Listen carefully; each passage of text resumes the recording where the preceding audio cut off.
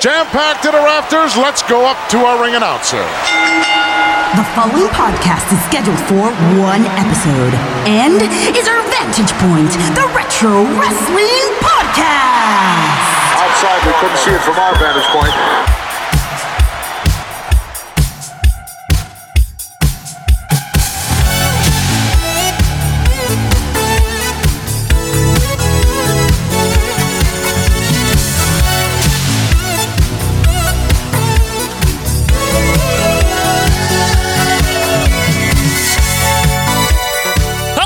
Wrestling fans, and welcome to our Vantage Point, the Retro Wrestling Podcast. Thank you guys so much for being with us here for episode number 243. It is Monday, October the 18th, 2021. We are here to romp you through the world of retro wrestling. As always, I'm Joe Murata, joined by Michael Quinn. How you doing there, Michael? Howdy doody. Question for you. Yes? You ready to romp? I'm ready to romp. That's what we do around here. Are you ready to romp? Is that even a song? No, but it should be. Yeah. Folks, thank you guys so much for being with us here. We are going to romp you through the world of retro wrestling. Before we get to any of our topics, a few administrative things, Quinn. Yeah. We always have this. We always hit the typewriters. Yeah. The ticker tape out Yeah. there. We'll get through this real quick, folks. So first things first, if you have a Twitter account, you can follow us there for drama-free daily wrestling posts and GIFs and things like that. And that is at OVP Podcast on Twitter. Give us a follow if you don't. You can also email us if you want to at ovppodcast@gmail.com. That is, vppodcast@gmail.com.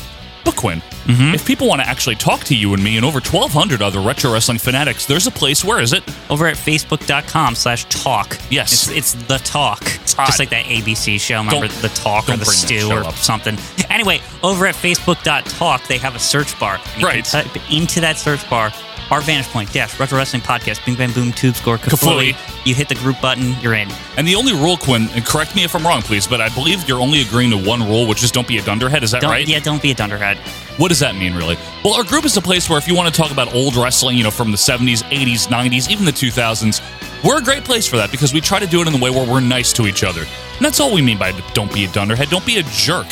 Right. Don't be an ass. That's like England for don't be a jerk, right? Dunderhead. It's England. Yeah, that's what they say over there. Well, English, Quinn, as you've always said, is a Germanic language, Yes. right? Oh, is it German then? I believe dunder sounds a little German to me. Dunder Mifflin. But one way or another, don't drop the chili, Kevin. Just come on over to the group. That's an office reference for you out there. And really, talk about old wrestling. It is a fun time. Just be nice to each other. No personal attacks and things like that. Keep it fun. Keep it light. Disagree all you want. But have fun talking about the old wrestling, and that's on Facebook. And also, if you like OVP, just a quick reminder, we have a lot of extra content available, and it's available on patreon.com/OVP podcast. Out right now in the pay-per-view tier is Royal Rumble 94. That pay-per-view tier goes all the way back to the first WrestleMania. Wow. And I know, indeed. It's a lot of shows. It is, Quinn. And then also on the 1984 canon, we are currently in April of 84. Again, a lot of shows. A lot of stuff. It's like hundreds, I think, at this point. I think there is. That goes all the way back to January of 82. So you got two separate shows there that you can dive into, and it's for a very small donation. Again, if you like OVP and you want to support us, you're going to get a lot of extra content in return, and that is over on Patreon, patreon.com/OVP podcast. But Michael, Yes? the particulars are out of the way. We got it all done. We made it. We did it, folks. And now it is time for our opening segment. And this one is a new one, obviously, as we do every season. The last couple have been really fun. This is a segment, folks, where we are talking about generally a wrestler, but it could be a match concept. It could be a lot of different things that was successful and popular and worked in other territories, other promotions besides the WWF. And to kind of exemplify that, the last two we did was Barry Windham last week, Right. as a singles wrestler. WWF star. Yeah, exactly. Yeah. To open the segment, we did Tony Anthony, Dirty White Right. Boy. Yep. So these are the things that were great, we're talented, we're successful, we're popular, but for whatever reason, when they went to the WWF, it just didn't work. This is a segment called Anywhere But New York. I'm in a New York state of mind.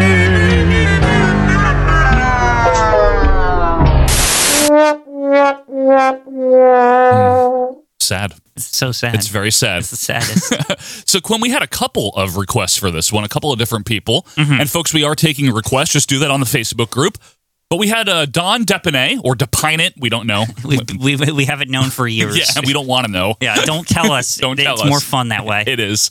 Don Depine and Christian Ouellet both wanted us to talk about Diamond Dallas Page. DDP, and I hope you're playing the good music, not that horrible WWF dubbed over one right now. Yeah, good point. Yeah. No, it'll be the good one. Don't worry about that. So Diamond Dallas Page, folks, was a very successful and popular wrestler in WCW. Mm-hmm. In the WWF, he was not, and we will talk about why and what happened. But I feel like they still, to this day, on that, because of that dub, they make him, like, even now seem lesser than he was. He's one of the most, like, overtime lessened guys I've ever seen. You know, and it's kind of sad because he was, for several years in WCW, a very influential part of their programming, and he was like a main one of the star. Top guys. He was like Sting levels. Like, yeah, he was in the main event like all the time. He was the main Hulk eventer. Hogan and stuff. Held the world title, held the U.S. title, held the TV title, held a lot of titles, right?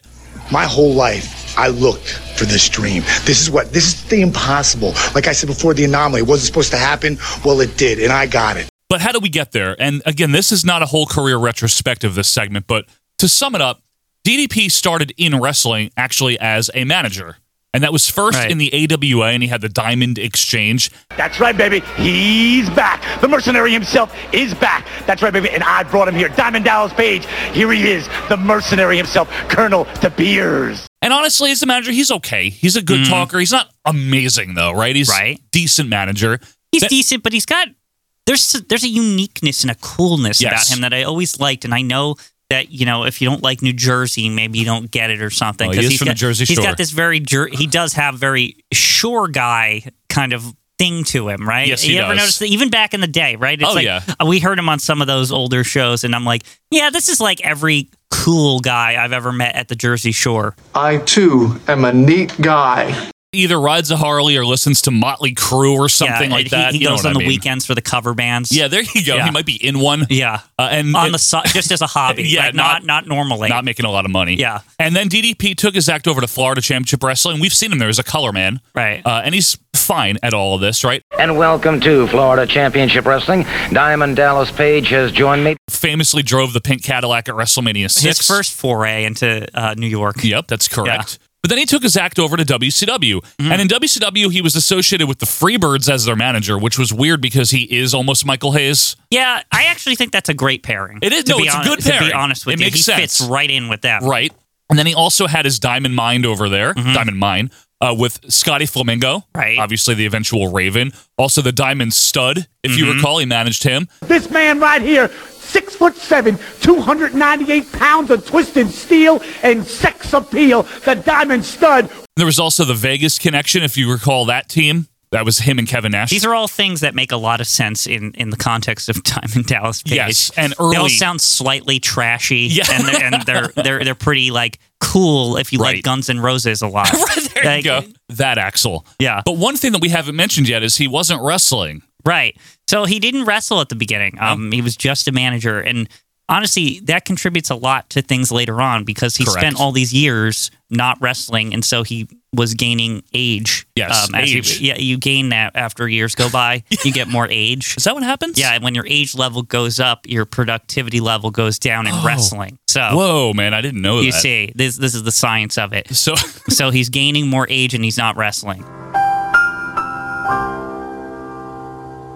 So at the tender age of 35, which is your age, Quinn, right? He decided to become a wrestler. Yeah. That'd be like if Quinn, you know, because you're a big guy, you know. I'm a big guy. 6'4", 6'4", I'm muscly, and I work out every day. Oh, yeah. That'd be like if you jumped in.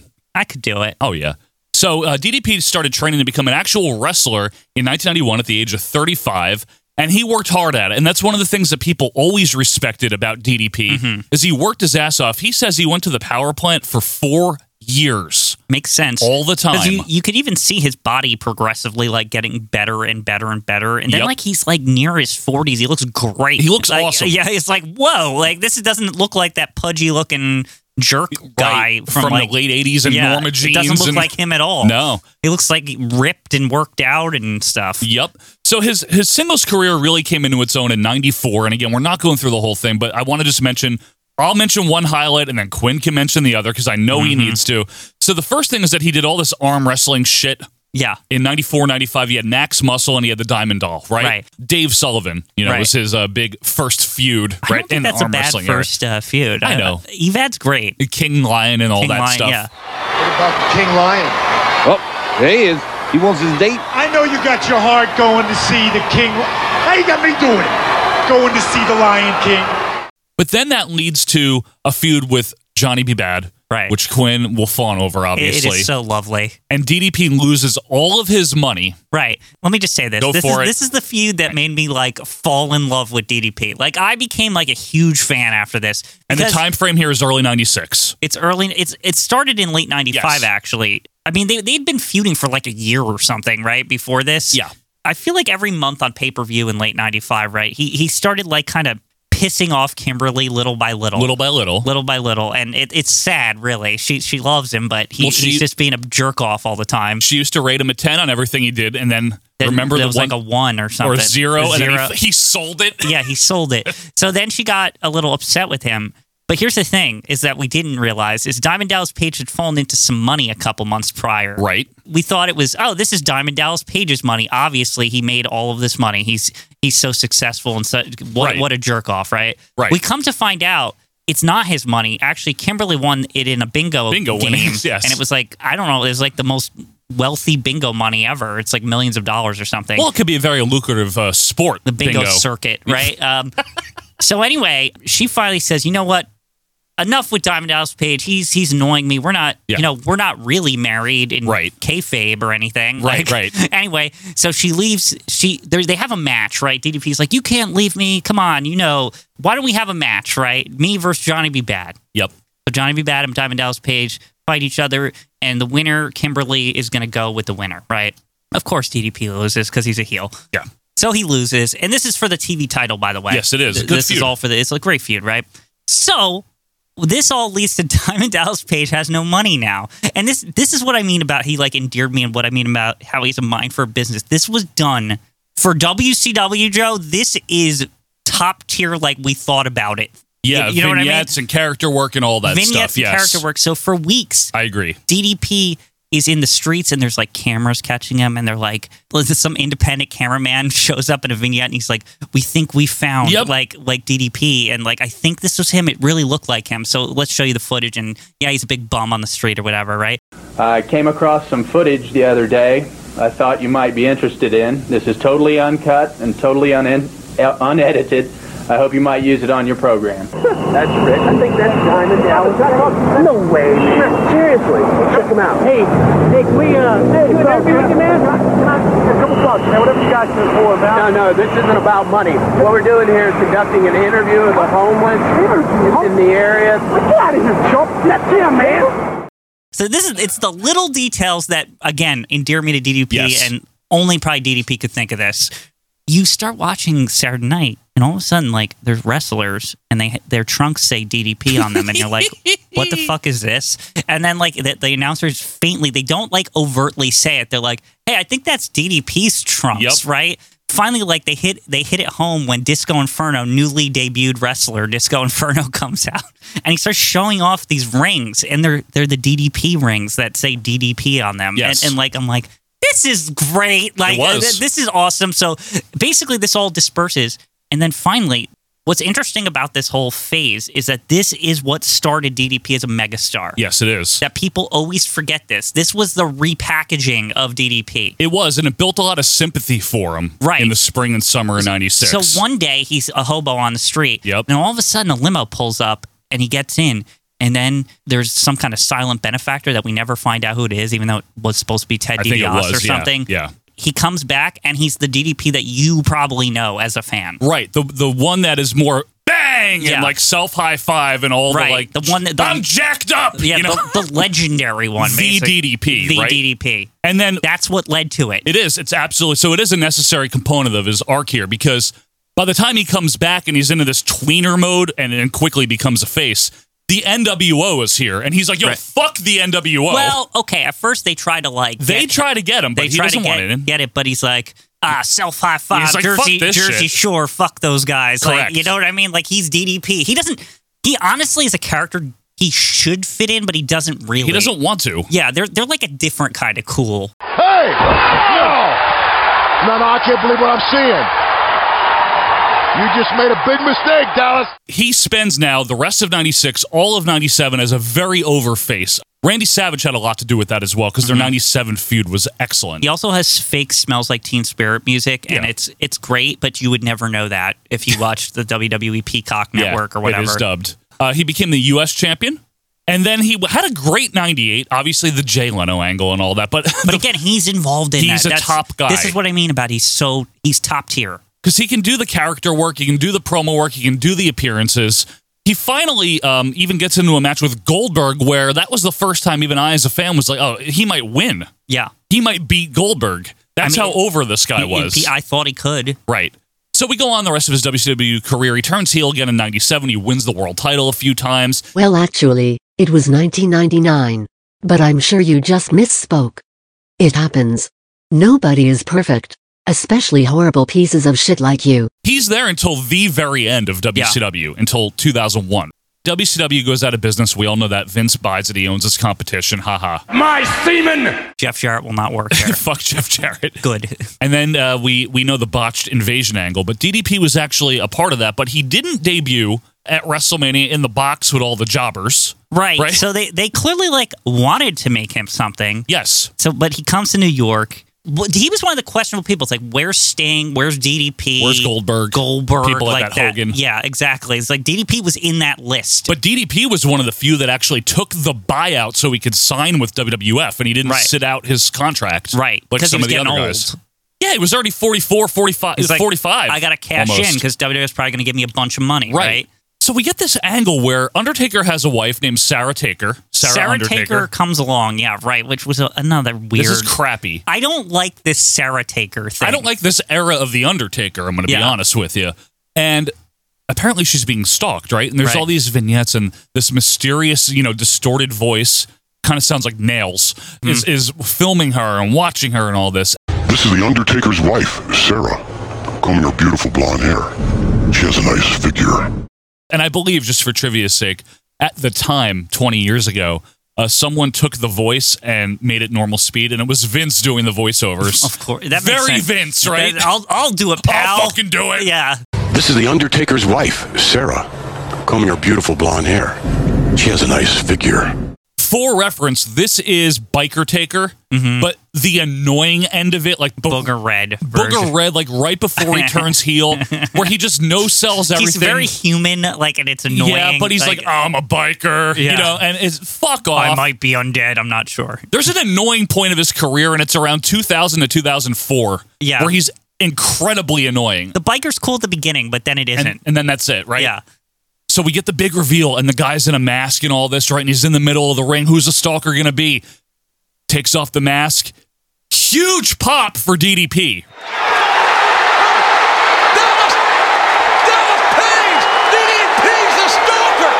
DDP is a stalker! Until you realize, why the fuck is DDP a stalker? That doesn't fit his character at all. It really doesn't. It's not even how he is. That's more of like a Jake Roberts thing, or Raven or somebody. He's not that character. No. He's cool, kind of, I don't care. He's that kind of guy. So even though he gets a great pop, what happens for the following rest of this angle is the Undertaker gives him nothing, right? And this is what I want to talk about with this angle here. In New York, this is DDP's big angle there. The Undertaker kicks his ass all over the place. They have an unsanctioned brawl at King of the Ring, 2001. Undertaker kicks his ass. They have matches on Raw. Undertaker kicks his ass. No matter what happens, Undertaker kicks his ass. I don't even remember him getting offense ever. He doesn't really. A little bit here and there. It's poor. In the invasion, this is DDP, one of the top tier WCW people. Right. In the Invasion match, the big main event of the Invasion, the 10-man tag, Undertaker kicks his ass. Sarah Undertaker pins him at one point in a match on Raw or something. That's SmackDown, good. one of those things. Match is underway, and here we go. And look at Sarah. My God, Sarah's big DDP. Former world champion, Diamond Dallas Page. Now, do I agree that, hey, DDP's clearly the heel here? Should he get comeuppance? Absolutely. But he should also, be equal to The Undertaker. Not even equal, but he should, at least as the feud goes on, have some kind of a threat to him. Even if he has to use underhanded tactics to get a win over the guy, to do something to get a advantage over the Undertaker for a period of time to build suspense, right? Instead, it's just like Undertaker kicks his ass, over. And by the time it's all over, DDP is like damaged goods and he's garbage. And he's a motivational speaker gimmick, and then that's how his career ends there. I'm going to continue to help all of you, like you. It's so disappointing, poor, after all of this great shit. Right. Macho Man feuds, NWO, he's just a top guy, and then comes here and it's just like, look, The Undertaker just beat the shit out of him. Now he's crap. Now, I have heard, Quinn, I don't know if this is true, that The Undertaker had a problem with him in real life for trying to, either didn't sell something the right way one time or something. That sounds like The Undertaker. Tried to, overplan a match because DDP was a planner, you know, like a Randy Savage. But I think there's something to be said for this era of Undertaker being kind of aggravating. And I thought that at the time, right? I couldn't believe that they were just like, let's feed DDP to Undertaker, not let's have this awesome feud. I was so disappointed by this at the time. Right. Made me hate both of them. Honestly, I didn't like any of it. Yeah, I was like, I don't like Undertaker now. I don't like DDP now. And that annoys me because I love DDP. Right. See, I thought the stalking angle was stupid, right? I did. That didn't fit him. Right. It didn't at all, especially a guy that's supposed to have a hot chick girlfriend all the time. Where was Kimberly in all of this? I don't think she ever went with him. She didn't want the paycheck? I guess I don't not. know. And then I think they retconned it within the storyline that DDP's like, I didn't care about Sarah Undertaker. I just wanted to make an impact, which is even stupider, right? It really is. I just wanted to get in his head, right? Yeah, right. Yeah. That type of thing. But let me play devil's advocate just because, there's always that contingent of people. DDP was 45 years old. Mm-hmm. What the hell else were they going to do with him? Okay, let me ask you in even more even-handed way. What else should they have done with him? So here's the thing. His run probably couldn't have been any more than a year. Right, I agree. But, he should have not just had this sole feud with The Undertaker. They should have put him around with other people and made him look like a star. Like, DDP is one of those guys that you want to get as many of these dream matches. True. Notched on into the WWF archives of video, as much as you can. DDP Steve Austin. Yeah. For example. DDP Rock. Yeah, you want him to fight all the best attitude people. There's no other reason to get him, especially it's true. when you're competing with the age. And you're trying to beat the age, right? He needs to go have the best matches he can have with the best guys as quick as possible, and then he's going to retire, leave the memories alone. So you mean not team or feud with Christian or whatever the fuck he did in 2002? Yeah. Shit like don't be on fucking Velocity or whatever. Win the tag titles with Canyon or whatever they did. I didn't even like know Canyon. that happened. I know, no one does. Yeah. I like Canyon. Yeah. I have not a problem with Canyon. I mean, Canyon was in his triad, wasn't he? Yeah, he was. So it part made of sense, right? Jersey Triad. Yeah, I'm with you, Quinn. I don't think DDP should have won a title necessarily. I think he did win the tag titles, but it's just so that you have a bunch of pay-per-view matches. Maybe he gets a win here and there. He beats somebody. Not kill him out of the gate. Literally, the day he debuts, once the mask is off, the Undertaker kicks his ass and continues to kick his ass. It's over. I got an idea. It's over. Why not just have him do all these feuds, but the Stalker thing's going on in parallel, and you don't know it's DDP, and that's his final feud. That would have been cool. And the Undertaker punches him out of wrestling or something because he pissed him off. Right? So he's there as regular DDP, but on the side there's the Stalker angle. There's this parallel angle going on for a year, and that's DDP's final match is with the Undertaker, where he just gets his ass whooped. Actually, pretty good. Yeah. So to recap it here, folks. It's the Undertaker's fault. Yeah. And Vince's, again, not many people that were WCW originals came in and looked good out of this angle. The invasion, It was one of the biggest few criticisms of all of it, if you recall. Yeah. I mean, Booker T came out good. I mean, not a lot of WCW guys they came made off Hulk well. Look good. Well, yeah, of course. But he's a WWF guy. Right. And Hall and Nash, they treated well. WWF guys. Yeah. But in terms of strictly true WCW originals, this is one of the few they had. And they completely... Rey Mysterio is one they really liked. Rey was good. All right. With that said, folks, let us know what you think they could have done with DDP. Should they have even gotten him? I think they should have. I think it was worth a shot. Like Quinn said, you're going to get him because you can have these maybe dream matches, quote unquote. They didn't really do that. The Undertaker kind of gave him nothing in this feud. It was very one-sided. It was poorly thought of, poorly conceived, poorly executed, and a very sour note in the career of an otherwise great wrestler. Yes. Diamond Dallas Page. Agreed. So So, folks, let us know what you think. You can do that on Twitter at OVP Podcast. Shoot us an email, join the group, and let us know your suggestions as well.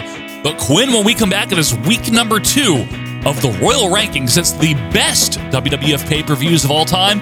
Royal Rankings will be coming up right after this.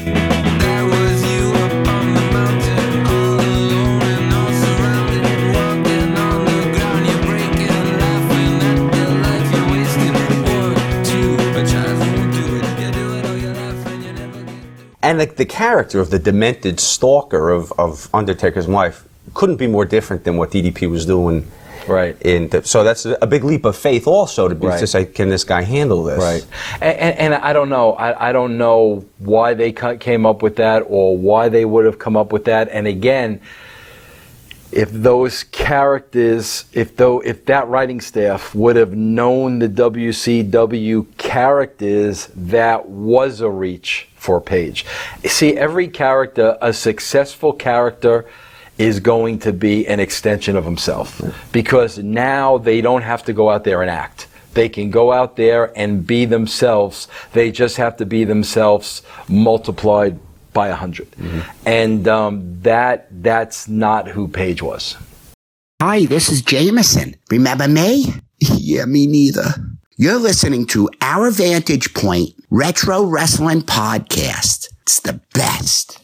And welcome back, wrestling fans, to Our Vantage Point, the Retro Wrestling Podcast. This is episode 243, Monday, October the 18th, 2021. Quinn would like to remind you to donate to Wikipedia. It's a good cause. They're very nice. Very nice. So anyway, folks, thank you guys for being with us here.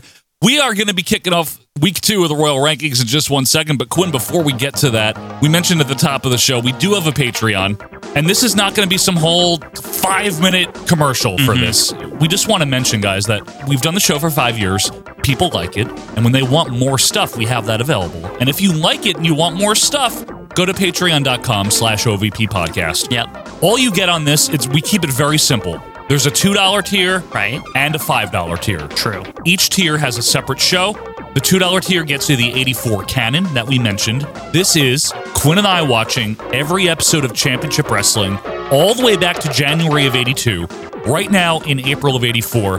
Quinn, I think sometimes maybe the year turns people off. They're like, I don't care about that era of WWF. Can you explain why there is an appeal on this? Because people do like this show. The show itself is a fun time in watching the WWF develop into a actual federation of wrestlers that doesn't stink.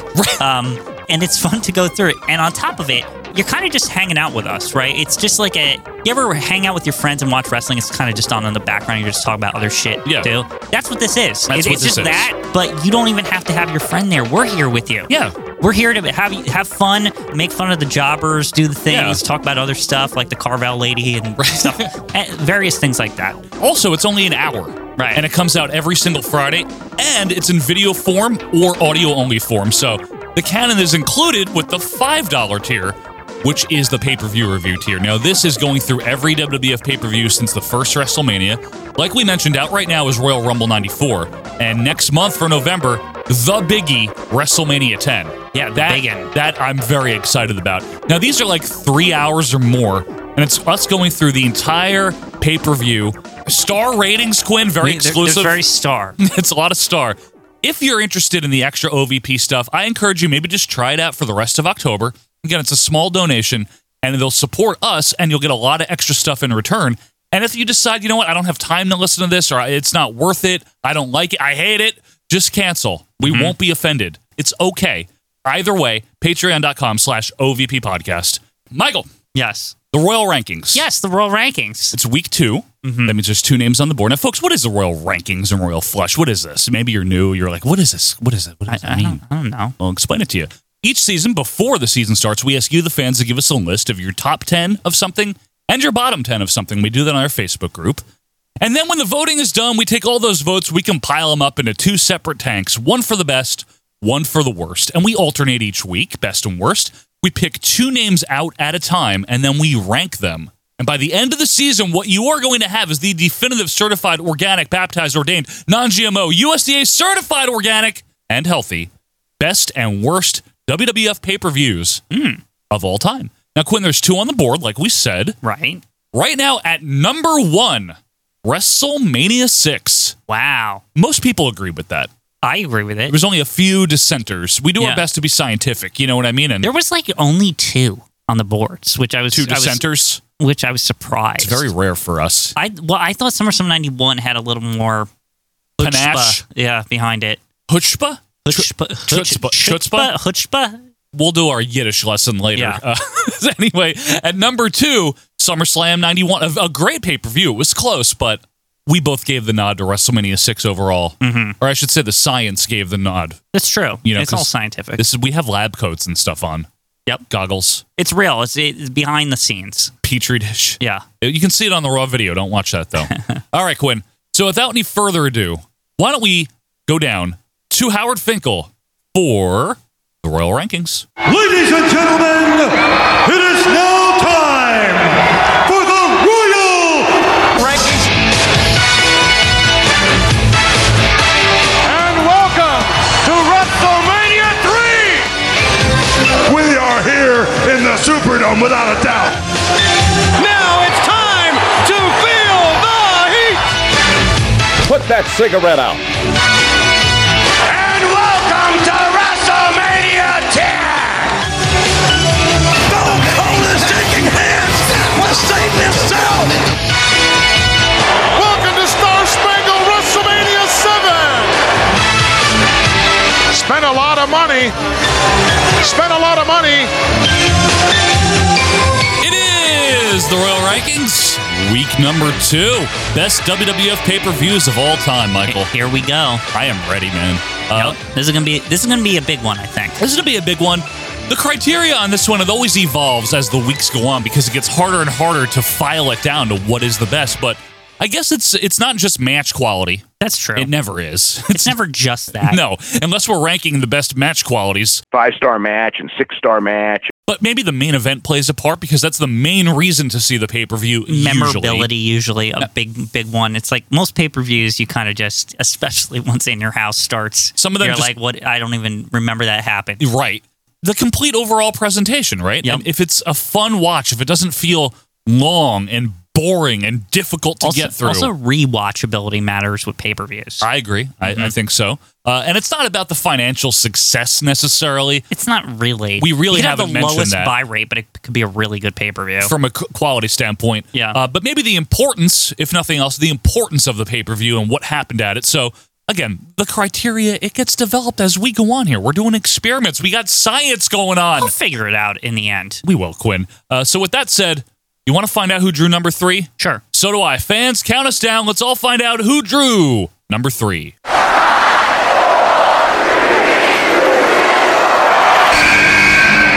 Ric Flair, you have made world. Put that cigarette out. Is that cigarette put out? Yeah. Oh, this is a big boy over here. Royal Rumble 92 made it. Wow. Royal Rumble 92, a favorite. Love it. Perennial favorite. Yeah, it's perennial, I guess. I mean, the Royal Rumble is perennial, right?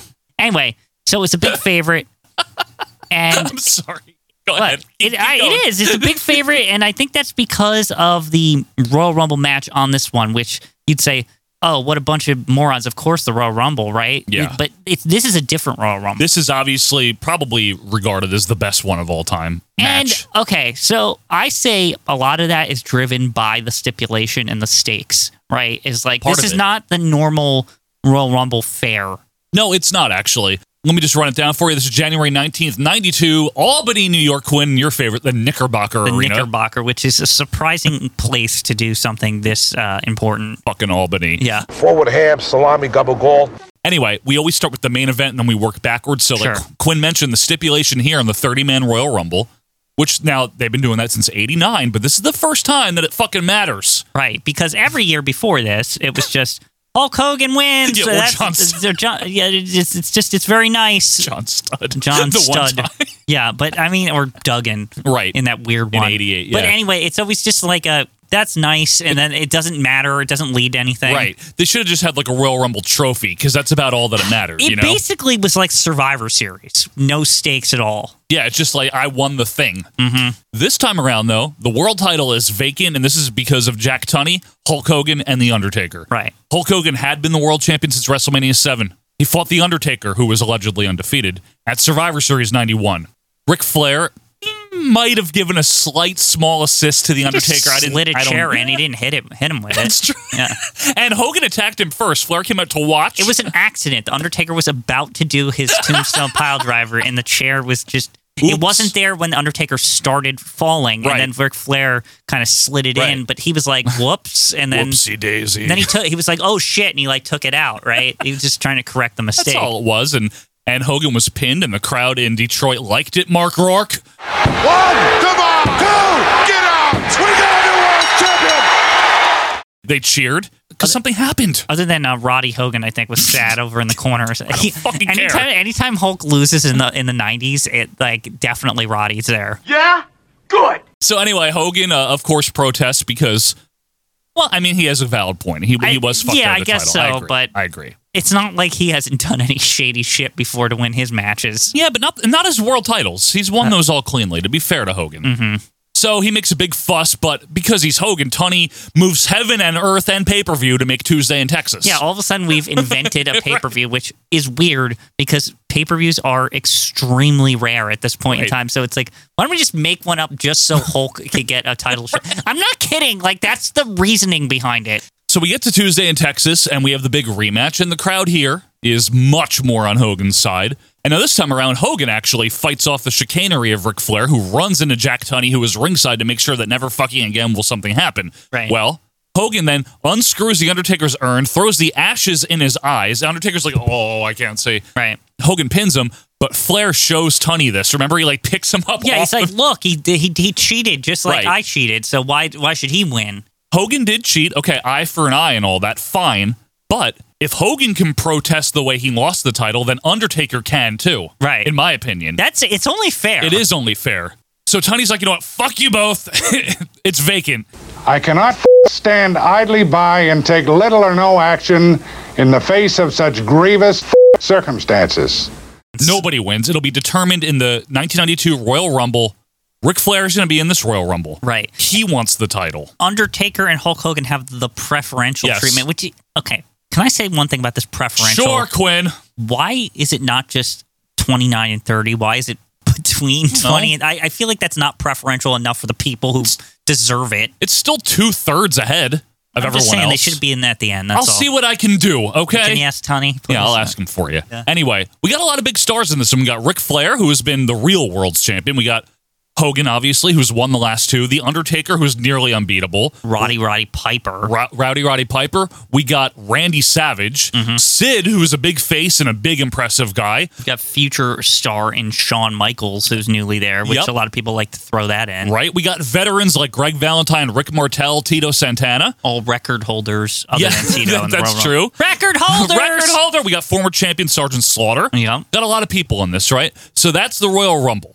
Let's roll it back to the beginning. In the undercard, in the dark match, which we always like to mention, but it doesn't count, Chris Walker, who they were trying to push briefly around. I don't even know who that is. It's like, who? That sounds like every other job around Superstars. Right. He was a big guy with an impressive look, but he was okay. He defeated the Brooklyn Brawler by DQ because they had Tunney come out and reverse the decision to try to get the crowd to like him. It's amazing that Tunney's reputation. This is only interesting because Tunney's reputation was so sullied by this point that they were doing little things to try to make up for it or something. Yeah, they were. They were trying to get the crowd to cheer him at the event by reversing the fucking dark match. Like anyone cares about Chris Walker. Nobody cares. And then the New Foundation had their only pay-per-view appearance as a team. That's Jim Neidhart and Owen Hart. Pants. In case anyone loses track. Very pants. A lot of pants.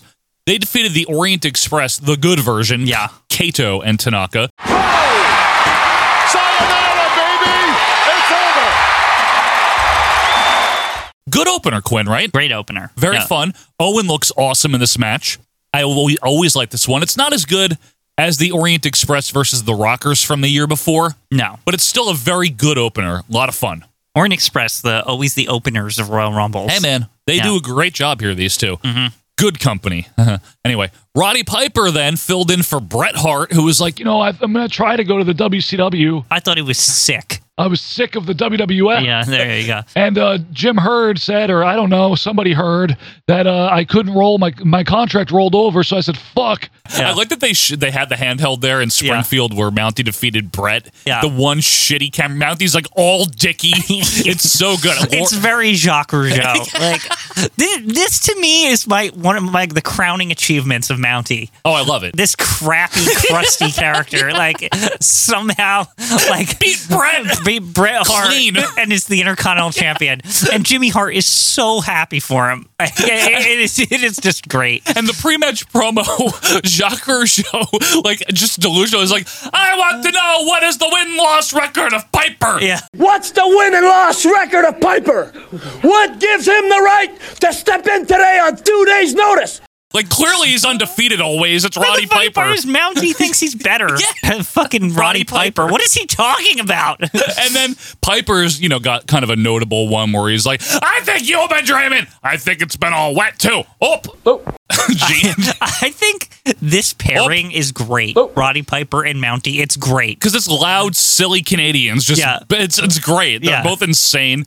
So anyway, this is a very notable match. Now, if you're in a match quality, it's 5 minutes. It doesn't matter. It's psychology. It's pop the crowd. It's fun. It's stupid. But the moment where Piper clamps on that sleeper, Mountie fades, the Knickerbocker Arena loses it, and then when Fink announces Piper is the champ of his first title.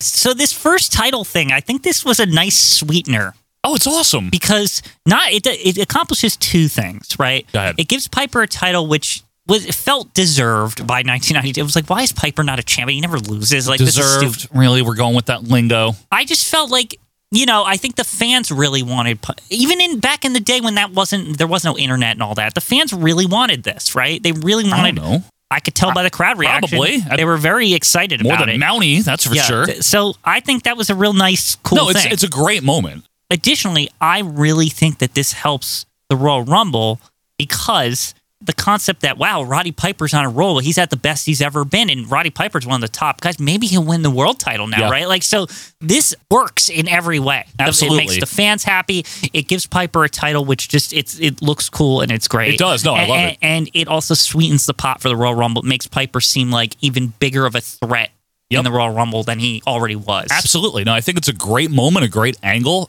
great time. Now, the next match gets a lot of heat from a lot of people, and it's the Beverly Brothers, who are actually a very good team. They really are a good team from Minnesota. They just they wrecked some shit over there. Yeah, even though they're really Baker Fields or whatever it is. Shaker Heights. It's horrible. Bakerfield. That's where all the rich people live. Bakerfield, yeah. The first thing most tourists say while visiting Bakersfield is, why the hell did I come to Bakersfield? Why are my tires slashed? And I think somebody peed in my gas tank. The Beverlys with the Genius defeat the Bushwhackers, perennial losers usually. Sometimes they win. With Jameson. Right. OVP. This is so good. Friend. Yeah, friend of OVP Jameson. Now, what is people issue with this? Jameson was this nerd character that's also homeless, maybe, and stupid but nice. He had been around since 89 and then started cropping back up in 91. And the Bushwhackers were like, oh, Jameson, you're our friend, right? And he's like, yeah. But the Genius is like, you are a fucking piece of shit, and I'm going to make sure you get hit or whatever, and right? Quit. And you will quit. The Beverlys just are assholes, right? Because they're from Bakersfield, Quinn. Yeah, Bakersfield, rich people town or whatever. So they're like, yeah, fuck all this shit. But the match is, okay, the match stinks from a wrestling point of view. It doesn't matter. No. My favorite part is Jameson and Genius on the outside being insane. And then Bobby the Brain on commentary being so fucking disgusted with Jameson's presence out there. Hard is to leave a ring around the Atlantic Ocean. I'm going to leave a ring around your neck in a minute. And the one-liners that Bobby's firing off and Gorilla getting increasingly aggravated with him. You know who dresses him? The State. Who dresses him? The State. Yeah. Will you stop? Like, Gorilla nonstop. is so upset with Bobby. Right. And we haven't even said already, like, the first two matches, the commentary is just fucking unreal. This and WrestleMania 8 are Gorilla and Bobby's best moments as a commentary team. I would say that this show, all as a total package over here, this is the best commentary of these two I've ever heard. The whole thing. Probably. Like from start to finish. It's a masterpiece. I'd probably agree with that. Yeah, this and WrestleMania 8 are just some of their finest work. Yeah. So, yeah, the match is kind of slow. It's like 15 minutes. It's not good. Yeah. I don't know what you're expecting. But it's the Bobby the Brain Heenan show on the mic. Yeah, it's fine. This match is an excuse for him to dunk on Jameson the whole time. And he does, and it's great. Now, the heels win, but then Jameson kicks Genius in the shin at the end and puts the hat on. I could take 5 more minutes of Bobby shitting on Jameson. This is a 15-minute match. I could take 5 more minutes of it. I wouldn't care. It's really not bad. Yeah. It's a nice come down after the big IC title win and a good wrestling match to start it. Mm-hmm. Then we get into the tag match, and this one is kind of tucked away in the card. Because at this point, it's like, all right, you've had your IC switch, right? We've just had our comedy crap. Here's another tag match. You kind of know nothing's going to happen here. Right. And it's the tag team champions, the LOD, defending against the Natural Disasters. With Jimmy Hart. And Natural Disasters were on this quest to get these titles, and they're big. Remember, ever since Survivor Series, they like big friends. That's my friend, or whatever. You don't hurt him, IRS. Yeah, that whole thing, and all of a sudden, I'm like very endeared to the Natural Disasters by this point. Well, here's the thing about them. They had this old internet reputation, big fat guys. Yeah. They're actually pretty good. Yeah, they're not bad. I mean, John Tenta's great, but even Typhoon, he's okay. He works. He's the junior member, clearly, but he's supposed to be. Yeah, he works though. It's shown at Survivor Series. Very junior. That's my. It's true. That's my friend or whatever. You don't hurt him. Yeah, Earthquake is so upset. I know. And I don't blame him. At that point, they're bonded. It's great, Quinn. It's like this is a great team. Now, this match is honestly not that bad, but it's very meaningless. I mean, we reviewed this earlier in the year, I think, in January of. It was only this year. It feels like a decade ago we reviewed this. And you can get it on patreon.com/OVP podcast. And anyway, I was surprised at how pretty good it is. It's short. It's like a little under 10 minutes. It's fine. It's really not bad. And the Disasters win by count out.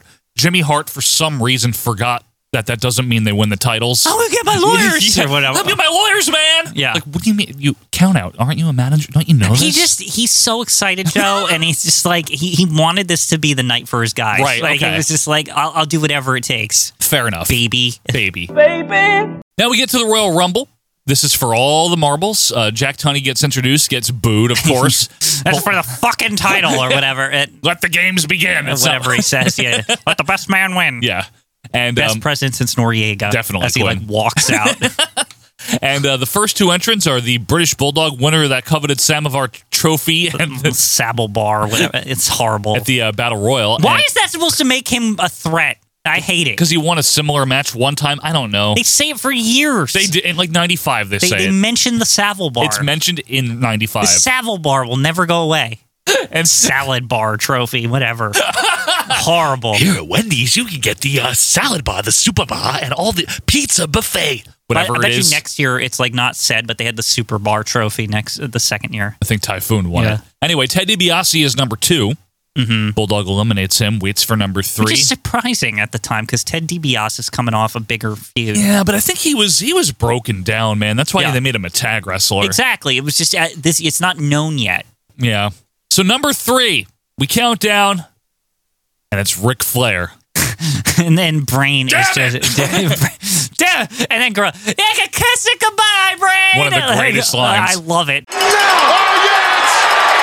Damn it! It's Ric Flair!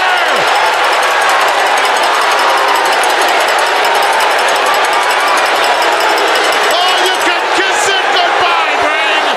Where the thing is clanking away in the background. Clanking. It's like you're literally hearing and seeing Brain's like nightmares like come to life. That's awesome. It's amazing. Now, I'm not going to run down every entrant in the whole roster, but here's what I want to say about this Rumble. A lot of people have said that the commentary carries this and blah, blah, blah, blah, blah. But if you actually just watch the in-ring stuff that's being told, it's centered around Ric Flair, but he never overshadows anyone either. Right. So at first, Ric Flair seems like he's going to dominate a little bit, right? So it starts off, he's doing some good shit, right? He's doing fine. But very quickly, it starts to become, oh my God, is Ric Flair going to survive, right? He keeps getting in precarious positions, but he bends, but he never breaks, basically, the whole time, right? Yep. But because of this bending the whole time, it allows every entrant that comes in to basically like kick his ass and look good. Yeah. And do spots with him. And then they'll settle into something else. But I feel like everyone's taking turns kicking Ric Flair's ass the whole time. And that's one of the great threads about it is people from his past, like Texas Tornado Kerry Von Erich, come in and go at it. Or Greg Valentine comes in and goes at it. Anybody who's ever him. had a history with Ric Flair, because now he's like weakened. Right. And he's got to survive this whole thing. They're really all taking shots at him. Yep. And Shawn Michaels, too, someone that he looked up to, goes after yeah. Flair. And there's this great point in the midpoint of the match where Flair is able to avoid a Boss Man charge and Boss Man eliminates himself. Right. And Flair's alone in the ring as we count down to number 15. And it's Rowdy Piper. Rowdy! Oh, no! Of all the people, anyone but Piper, it's Piper! It's so good. And Piper had been feuding with Flair that for months. Fall. Yeah, for months. So Piper kicks his ass, right? Then the Jake Roberts bit where Roberts saves Flair and Piper and Roberts start going out and we go on and on, but right? also Jake's an asshole. I feel like he punches Ric Flair at some point. Right. So then we get to Undertaker's in there, Randy Savage is in there. Preferential territory. Yeah, Hogan comes in at 26. Sid Justice, number 29. Yeah. Big hitters in there, and we're towards the end, and Flair is still there. Flair's still there. Everyone's a star, basically.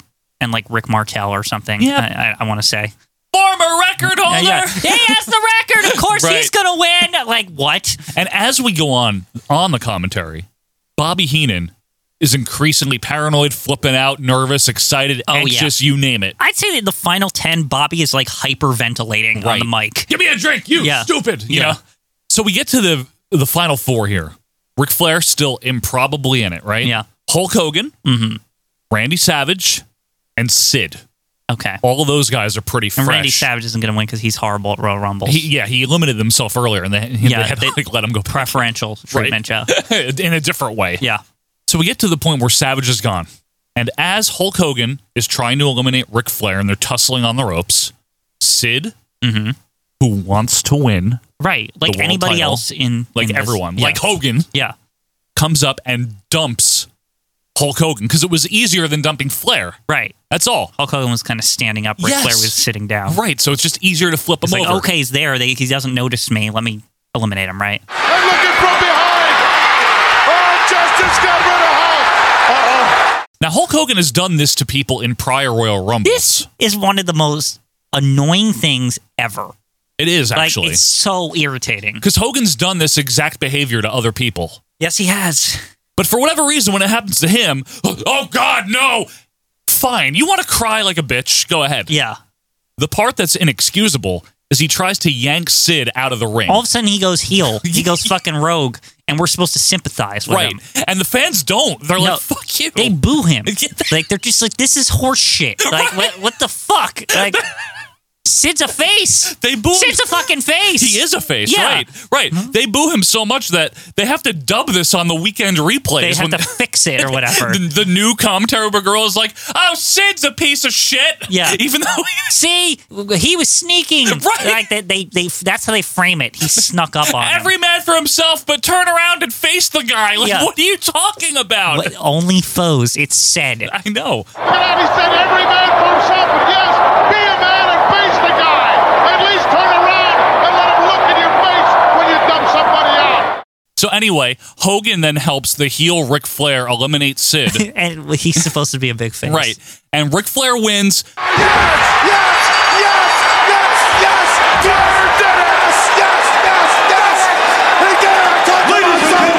And your world champion is Ric Flair. Bobby. The probability is super low on Yeah. Ric Flair winning, and Bobby is ecstatic. You're right. He goes to the back. They do an actual live, backstage with Mean Gene. To like send us off the pay-per-view, too. Right. And Gorilla has not a negative word to say about Flair, which I love. Have to hand it to you, Brain. Yep. He's the real deal, basically. Yep. Like he's no joke. I thought Gorilla admits that he's been wrong like for months. Yeah. Like right. That it's like I was skeptical when he came in and this fake belt and all this real shit. World champion horse shit.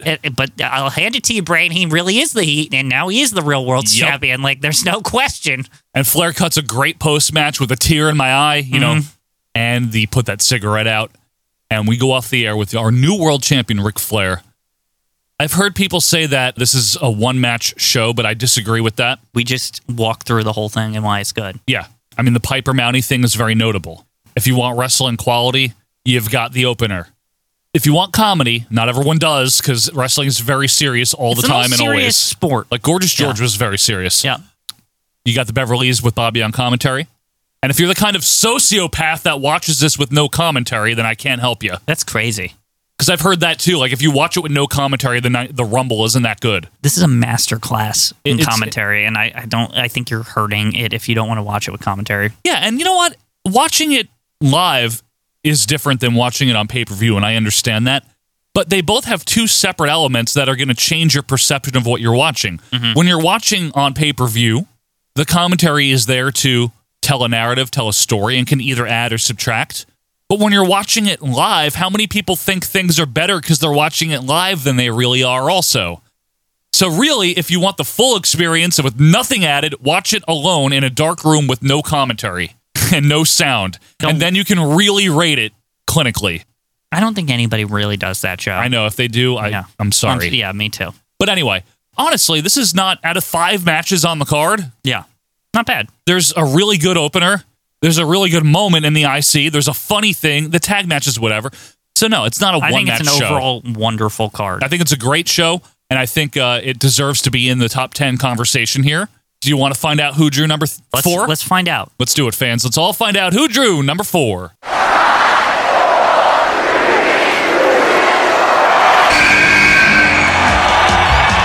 And welcome to WrestleMania 3!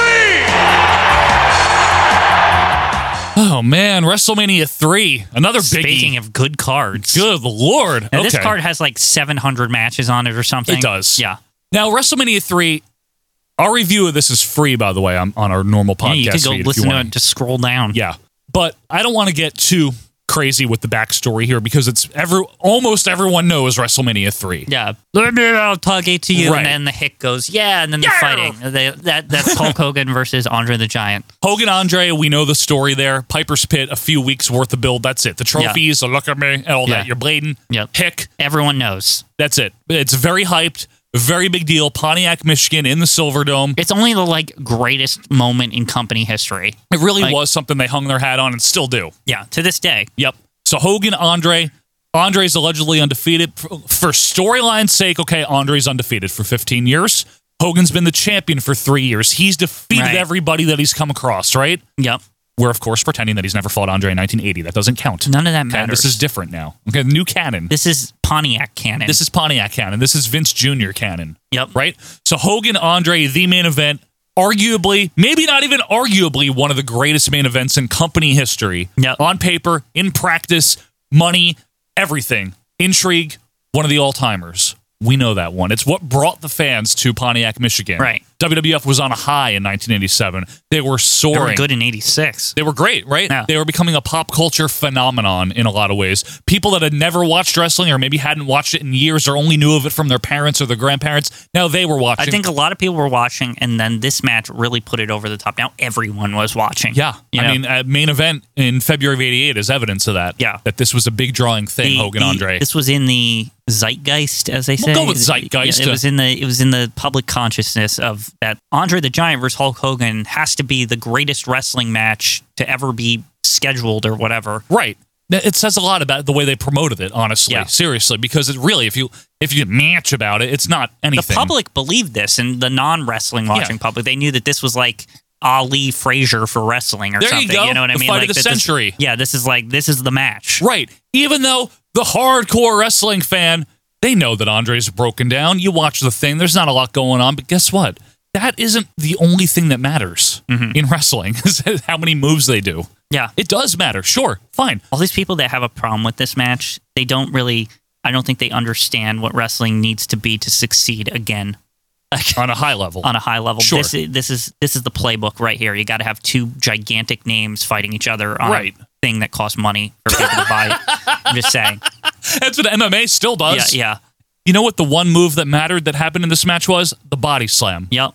The non-wrestling fan can understand that too. Yeah. Looks like he's picking him up. Right. You know? So that's the main event. Not a lot needs to be said about that. Let's run through the undercard here. Again, Pontiac, Big Michigan. undercard. March 29th, obviously, 1987. You figure out the attendance for yourself. I don't want to talk about it, okay? 93,173, Joe, Quinn, and that's what it is. I don't think that's really what it is, but I don't think it's 78 either. I think I've always said that. I think it's just 85,000. Who cares? I don't think anyone knows the actual number. Yeah. You know what I mean? But anyway, there was no dark match. The opener was the Can-Am Connection, or as Gorilla says, the K&M Connection. Boy, are they happy, the K&M Connection. The K&M Connection in action against the hot team of Bob Orton and Magnificent Morocco. I just like that Morocco's gets on this pay-per-view. That's another WrestleMania opener, by the way, because he was opener at 2 also. Quick, fun, prototypical opener for a WrestleMania, Quinn. Nothing wrong with it.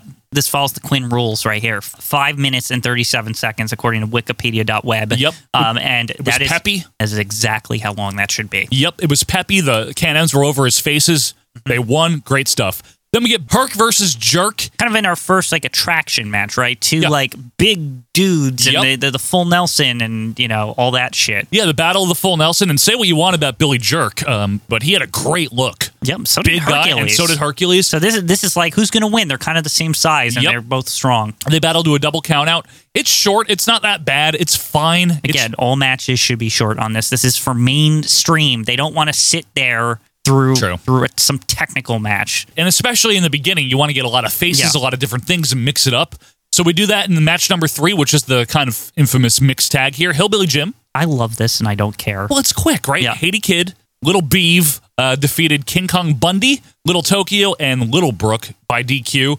2 notable things here, Quinn. Mm-hmm. King Kong Bundy body slamming. He pancaked him, or whatever he says. And one of the guests here, which, by the way, the commentary team, Gorilla and Jess, and they're joined at various points by Mary Hart. And in this match, Bob Uecker. The Uke. So the Uke is hilarious during this. Something about laundry and it's the boiler. It's midgets and Bob Uecker. What do you think's going to happen? It's probably going to be really entertaining. Right. Tell me something, Uke. You think you could take one of these little midgets? I don't think so. I don't want my kneecaps rearranged. I'm doing fine the way I am right now. This match, by the way, 3.5 minutes. Perfect. And then Jack Lanza notably get the fuck out of the ring at the end. Move it along.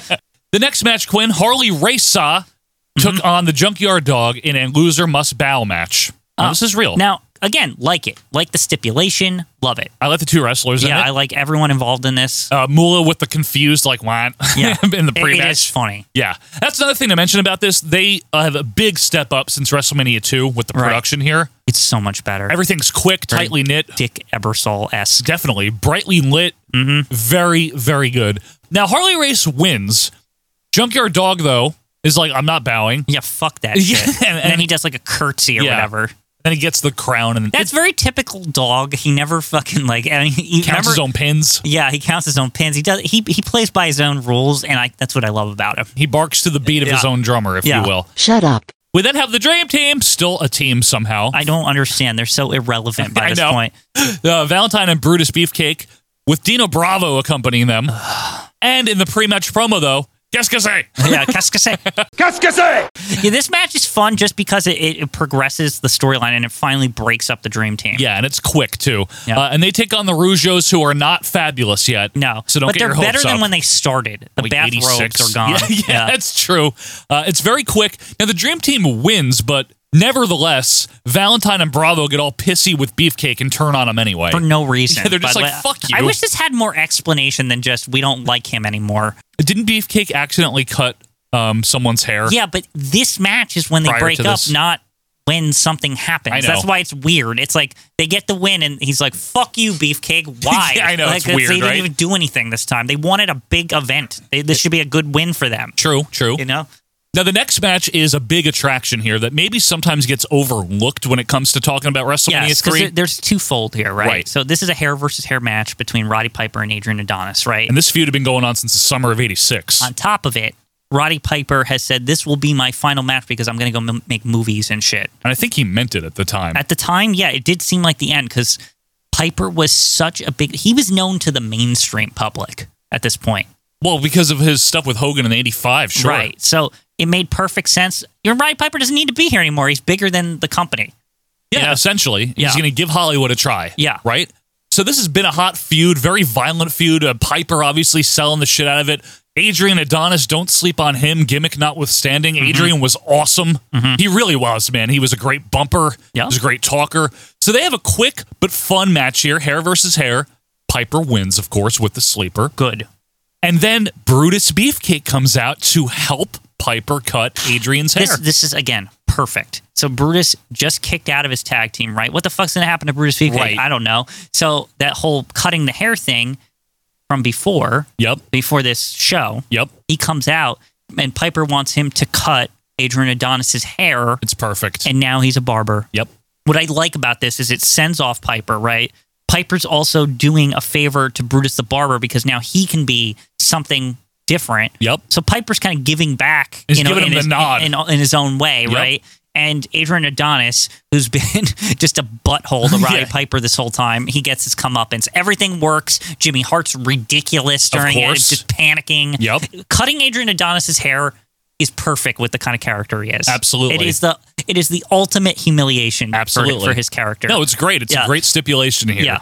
We move on to a 6-man that's kind of underwhelming, but it's not bad. It's the Hart Foundation, Brett and Jim, obviously, teaming up with Danny Davis, which is intriguing because the feud is, this whole thing's been brewing on Superstars for months. For months, Danny Davis had been like a little shady as a ref, and then finally he outright helps the Hart Foundation win the tag titles. The most overt thing he does. From the Bulldogs in January. Yeah. He leaves with them, remember? He helps them win. He's like celebrating with them. It's like fucked up. So he's now a wrestler, Dangerous Danny Davis. And speaking of Hearts, Mary sits in on commentary here. Perfect idea for this, by the way. And she's like, I'm not related to them, by the way. I think Mary Hart does a great job on commentary, which is surprise. You didn't expect it. It's like the Susan St. James surprise. Yeah, she's good. Yeah, Mary Hart's even better, I think. Oh, yeah, than Susan, definitely. And they take on the British Bulldogs and Tito because, again, Danny Davis, they weaved this in. And I got to give him credit. Even though it's a retcon, when Tito Santana lost the IC title, to Randy Savage. Danny Davis was wearing khakis. In early 86, yes, Danny Davis was wearing khakis. They weaved that in, and they're like, oh, Randy Savage used a foreign object, and Danny Davis didn't do anything about it. I like that they used the coincidence of Davis being the ref there. They needed to build evidence, right? It's like, well, let's look at every call he's ever made. Yeah, right? So it just worked, right? Yeah. And Tito, by the way, in 87, still very much over. Right. Tito was a hot player in 87. So the Hart Foundation, they do win. I believe when Danny Davis pins, I want to say Bulldog or something embarrassing. like that. That was what it was designed to kind of extend the feud, right? It's like, oh, ha, Danny Davis. Like the Hart Foundation basically does all the work. Yes. And then they like throw Danny Davis on Davey. It's great. And get the pin. It's stupid, it's fun, and I have no problem with it. It's a nice way to also like tuck the tag titles into something else because you don't want to kind of distract from the two main title matches on this. Correct. I've always liked how that's done. Yeah, because that's you still true. get to see the tag champs, but they're involved in the main feud that they're involved in. Right. And so everything works. And if anyone's like, hey, why didn't they do a tag title match?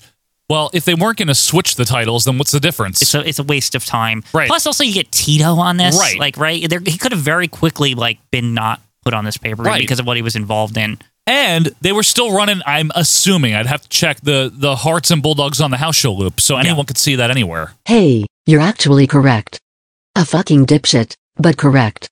I actually think this is such an economical, perfect match to put on this. Absolutely. The next one's quick, but it gets the two guys on the card. Butch Reed, who's rather new, defeats Coco Beware. This is one of those old-style WrestleMania matches, Joe, to me, where it's like, we got this new guy, Butch Reed, let's just feature him on something. Yeah, let's have him get a win. Yeah, let's have him get an easy win quick, you know?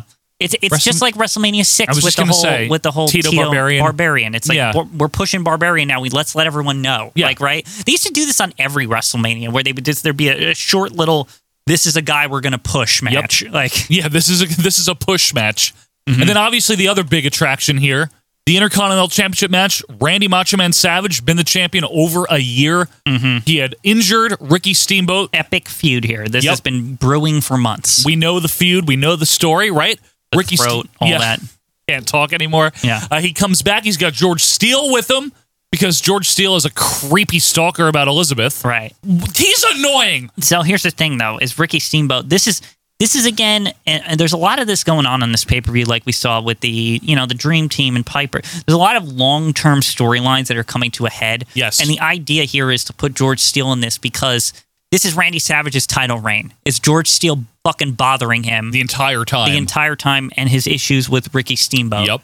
So we're combining the two into one here. Right. And Randy Savage and Ricky Steamboat, we don't need to say too much because I think everyone knows this, but it's one of the greatest matches of all time, in my opinion, personally. It really is. It's a clinic in terms of keeping the crowd invested the entire time. There's a lot of false finishes. I forget how many, but it's like 19 or 20-something. I forget. It's influential. It's all the things we've said about it in the past. It's just one of the greater matches. I think this match, the funniest part about this match to me is that the thing we hate of match, this is where this got injected into the mainstream. This match. In WWF, yes. Into the WWF, this concept of there's got to be a show-stealing 5-star match has to be on a WrestleMania card, and it has to be on a pay-per-view card in general. Right. Like, this is the match that set that. Hey, it's one of the most memorable of all time. Yeah. It involves two all-time great workers. The right guy wins, Ricky Steamboat. But the champion still in control. No, small package by the Dragon. They got him. I can't believe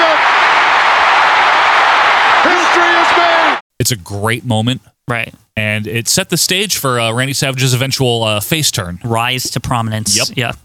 Not much more we need to say today about it, but what an all-time match there. The next one gets overlooked because it followed Savage Steamboat. I love this match. Honky Tonk Man. I fucking love this match. Right? Jake Roberts is a very, very fun little match, man. Alice Cooper and that nightmare music. Honky comes out to the scary, like Honky Tonk Man music, not the normal one. Yep. They want to hear That's All Right, Honky Tonk Mama. Honky Tonk Man, he's a sleeper here going on. He's good here. This is him creeping into like the main top tier people. And absolutely.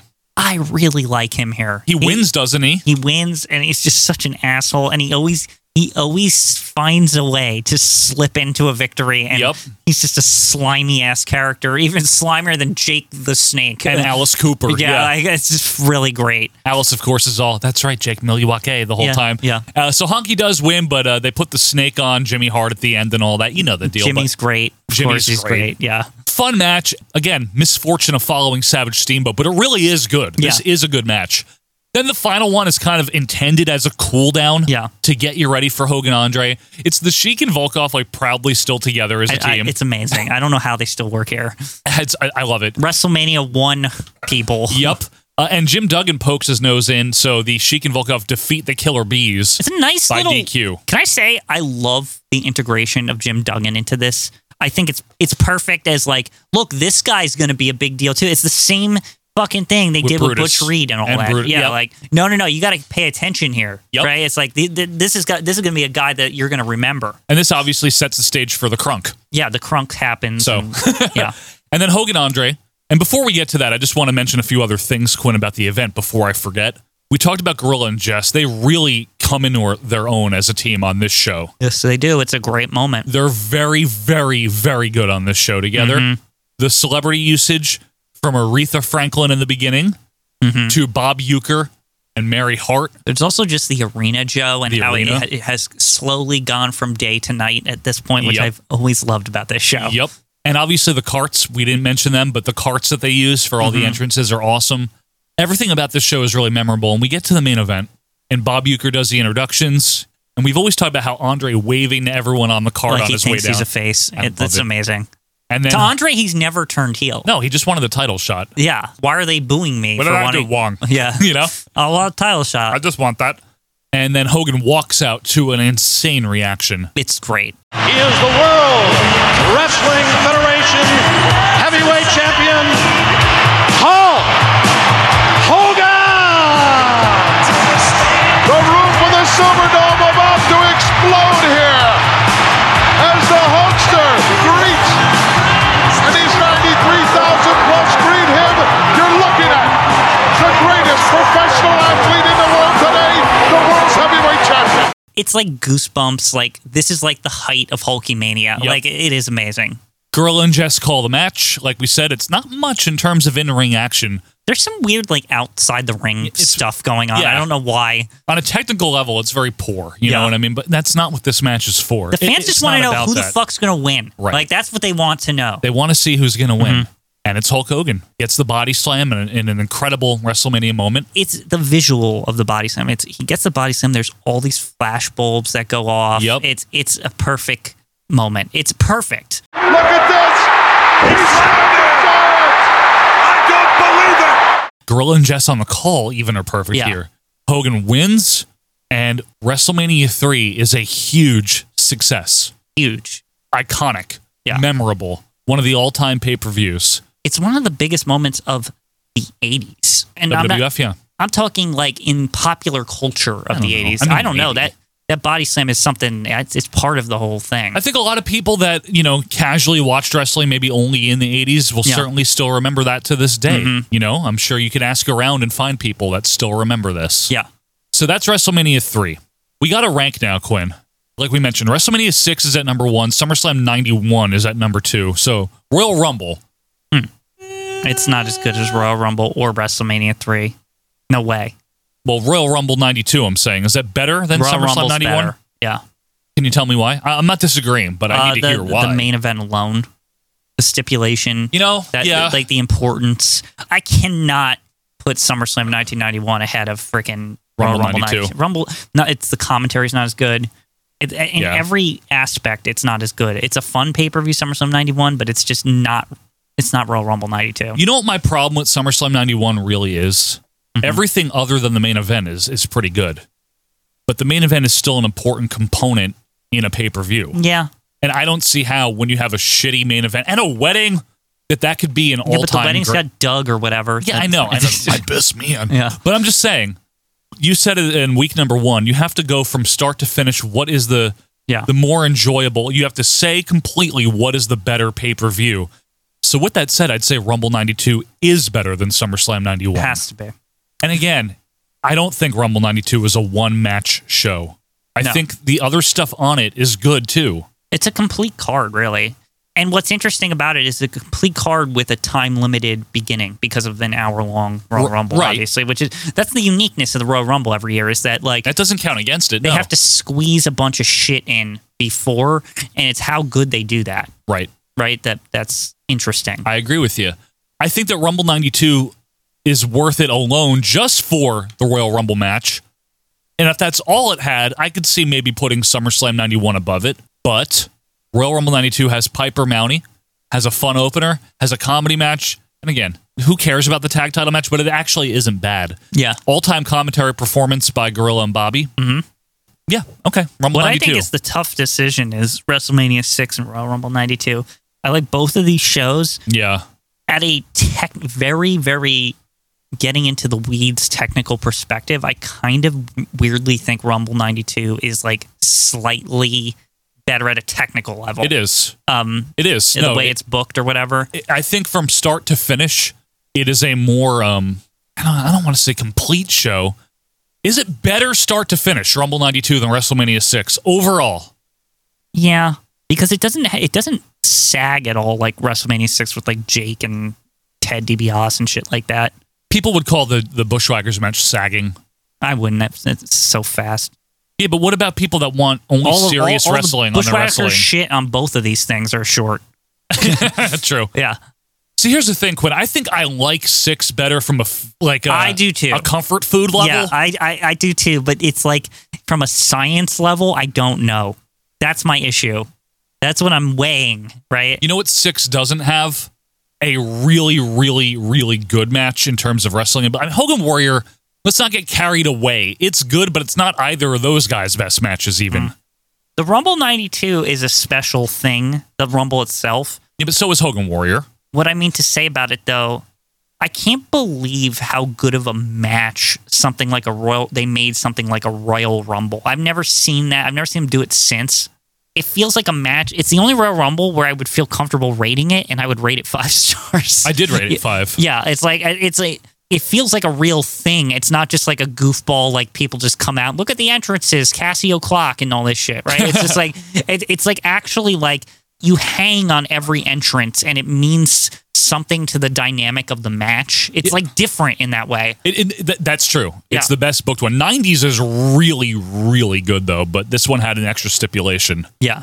90s is awesome also. But, okay, Oh, man, this is tough because I love WrestleMania 6 so much. I love it, too. It's hard for me, the Rumble. Is there anything that can put Rumble above 6? Because 6 is the incumbent. I mean, Rumble's got a memorable title switch, and it's got the Royal Rumble match itself. It's got a moment in Roddy Piper. Like, that is a moment. And obviously, the Rumble itself is a moment. 6 on paper has Hogan Warrior, and in practice, that's good, too. In practice, yeah. It's just that technically the card is weirdly worse, and I don't know how. Like, because there's so many more matches, There's so many more matches. The mixed tag is fun. I don't know. Is it a bad card? I mean, it's got I really like that Tito versus Barbarian thing. I do, too, but again... man, this is tough. That's a really hard one. Start to finish. I feel like we're going to get roasted no matter what we do with this one. I don't mind that. I just want explanation of why so I can understand what other people think and not just telling us that we're stupid, which no one does that anyway. This is damned if we do, damned if we don't territory, though. I don't think WrestleMania, the brand, by default, makes it better, right? Like no, I don't. I think Royal Rumble can be better. I think you need to remove yourself from that, right? Because people would obviously say, well, every WrestleMania all the good WrestleMania should just be the top ones. And then we're just rating WrestleManias at that point. But that's not true. That's not always true. That's why it's like, I think Rumble, weirdly, is the sleeper here, that it's like slightly better than WrestleMania 6. Again, it's going to depend on people's preferences and eras, too, because there's people that don't like 92. It's all the other thing about Royal Rumble 1992, it's the peak, like, all this, like, weird controversy and shit. Like, it's an interesting pay-per-view. It's set among chaos in the backstory, right? Which is, WrestleMania 6 is very business as usual. Well, it's the end of the golden era, too, is the other thing. But still, it's still formulaic in comparison. This is, like... really trying some weird shit here with Royal Rumble 92, and it works. From that late 91 era. And again, if people don't like Ric Flair, they don't give a fuck about his performance. And I'm not even a big Ric Flair fan, but I mean, even you have said, though, this is your performance. favorite. This is one of your favorite Ric Flair performances. Yeah. And I think the Rumble is so perfectly booked. I can watch it so many times. I've watched it. I never get bored of it. Yeah, I love the card, too. I love the card. I love the commentary. Like the build-up has this, like, also... The whole undercard. Yeah. What's nice about it is it feels like the Rumble is looming over it too, which is a smart idea. Yep. I don't know, like. Oh man, you know what? Here's what I can say, Quinn. Hogan Warrior, I really like, but I like Warrior versus Savage more than that. I like Warrior Rude more than that. No. I like Hogan Savage more than, you know what I'm saying? So like, I like Hogan Warrior, but I've never been one of those people that thinks it's their greatest match. No. You know, they've had better matches with other people. It's a great moment, but it also is the end of the golden era. Yeah. I want to go Rumble 92. I do too. I think it's like, it edges it out. I think on paper, they're both great main events. Hogan versus Warrior, champion versus champion, but what about vacant world title in the Royal Rumble? Okay. That is a battle of two perfect stipulations. Title versus title versus world title on the line in the Royal Rumble. Right. In the Royal, I mean, both of those are really cool. Right. Like, again, if you don't like Ric Flair, you're not going to agree with this. If you don't like 92, you're not going to agree with this. But to be fair, Royal Rumble 92 is more 1991 than it is 1992. I know. Yeah. It's close, Quinn, but we're going to agree Rumble 92 takes the cake right now. Yeah. Now, WrestleMania 3, double-edged sword here, because on one hand... I don't love the idea, Joe, that our fans are going to feel like, that's automatic number one, and the whole list is over, blah, blah, blah. But on the other hand, it still might be the most complete pay-per-view here, or very close to it. Maybe. Okay. Well, put it up against... Is it better than SummerSlam? Yes. I don't even have to think about that. It's better than 6, though, isn't it? I think it is, yeah. They're very similar. See, they're two sides of the same coin, I guess you would call it. Okay. Like they're like, this is what happens if you do WrestleMania 3 in 1990. It's basically WrestleMania 6. It's you know what I mean? WrestleMania 3 is what happened when you do WrestleMania 3 in 1987. Like, but you know what 3 has over 6? The 5-star match. It does. It does. It has the 5-star match. It's also better, I think, overall, as much as I love 6. Yeah, it is. It's more memorable. The undercard's surprisingly, when you analyze it, is surprisingly very, very good. It's tight. Yeah. It's I mean, so is 6, though. That's the thing. What 6 has, though, Quinn, that 3 doesn't, is the tag title switch. But what 3 has is the Piper win. Yeah. There's a lot of similarities in terms of big moments, But I think on paper, Hogan-Andre is a better main event than Hogan-Warrior. WrestleMania 6. For its time, it's close. Yeah. And I think it's got the IC. Mm-hmm. Commentary is great at both. It's Gorilla and Jess at both. Mm-hmm. It is tough. I will say, for 6, yes. Royal Rumble 92, I think, is going to put up a good fight against WrestleMania 3. I really do. No, I don't disagree, Quinn, but I know that's controversial because it has the Jameson thing, and it's like, how could you? Yeah, but 3 has, the little beaver match. Yeah, it's like they do have their pieces. And they serve the same function. Yeah. Stupid comedy for a few minutes. Both are very tightly booked. Rumble out of necessity because of the Rumble having to be 1 hour. Right. These both have memorable moments. Royal Rumble has 2 memorable moments, which is weird. Yeah, but in a show that's short, and so does WrestleMania 3. So WrestleMania 3 has several. Several, yes. Okay, yeah. Well, okay, I think you just sealed the deal right there for 3. It's got the Piper win, the haircut. It's got the Hogan, the Hogan-Andre, obviously, including within the match itself, the body slam. It's got memorable sound bites. It's got...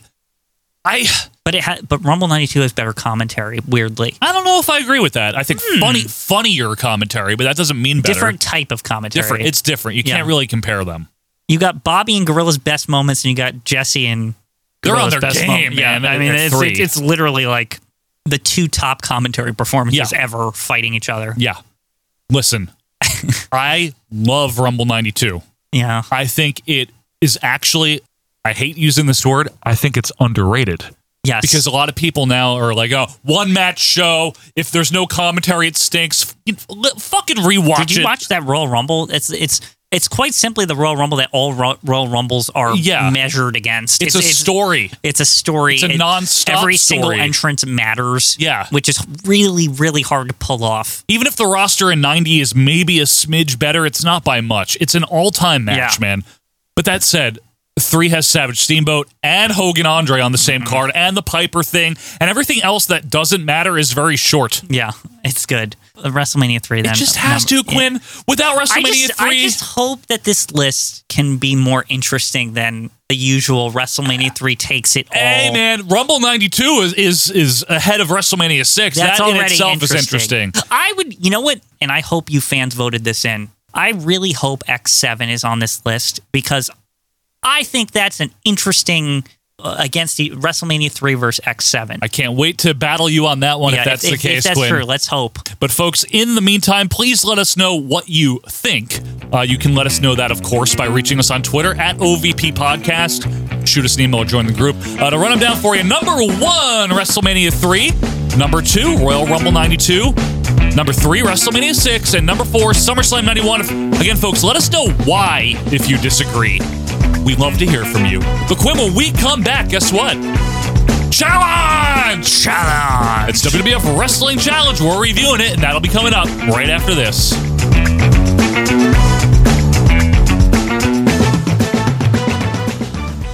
Ooh, yeah. Macho Man Randy Savage, Intercontinental Heavyweight Champion, was in a state of shock when Ricky the Dragon Steamboat came back, yeah. But this time, in front of the largest audience in the world, I will not only embarrass you, not only pin you with the 1, 2, 3 count, but I'm going to put you out of wrestling for good. Oh, yeah, Dragon, I am the Lord and Master of the Ring, and you're going to find that out, one athlete to another, right now. You can't be with me, no. History beckons the Macho Man, yeah. Hello, wrestling fans. It's time to shout out our friends of the show now. These are other independent podcasters that do their best each and every week to put out a unique program focusing on old wrestling, kind of like OVP. Let's start with the best of Southern Fried Wrestling. We're talking filthy. We're talking unprofessional wrestling podcast. We're talking about Booking the Territory, where you will get your fix of the NWA each week. And then, for a whimsical journey led by one man, Pete Winson, check out Greetings from Allentown. It might be WWF, it might be WCW, it could be Mid-South. So check out our friends of the show. We're talking about Booking the Territory and Greetings from Allentown. And welcome back, wrestling fans, to our Vantage Point, the Retro Wrestling Podcast, episode 243. Thanks for being with us here. Quinn, we're reviewing something. Yes, we are. Now, this is requested by Lewis Hare. He had a wild hair to do this one. There you go. And folks, you too can request us to review something. Just go to our Facebook group. There is a pinned post called Specific Episode Review Request. Keep it at an hour max because that's what we do here on the weekly show. Yep. But add it to that, and our producer, Richard Land, who is actually handling all the reviews now, he just tells us what we're doing. Yeah, if you want to try to get a review through, that's the man to talk to. Yeah, he'll put it on the schedule for us. So this time around, it's Challenge, November 2nd, 1986. Quinn, to set the landscape here, Challenge was relatively new. It had just debuted in September. Yeah, this used to be All-Star, right? Used to be All-Star. We are in that weird in-between period because there's no pay-per-views, really.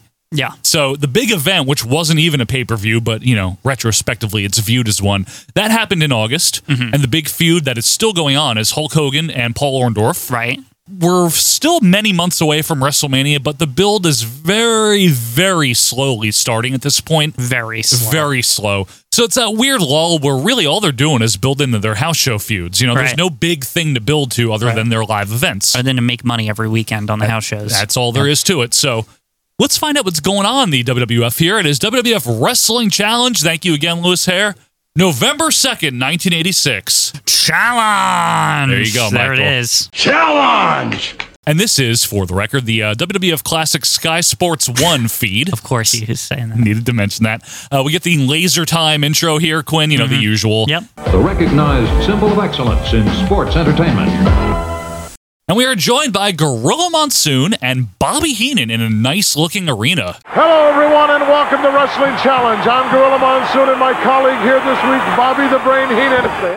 Very live in the arena, by the way. Also, Brain this early, 86. 86 Brain. Brain and Gorilla in 86 is odd. Isn't that weird? I always find it weird, too. Yeah, remember they're slightly more formal with each other, too. It's not, they haven't broken in yet. Yeah. The original team, if you guys recall, was Johnny V and Ernie Ladd. That's horrible. That's lousy. This is a huge improvement. It is, to be fair. Gorilla's kind of half smirking the whole intro in his light blue blazer here.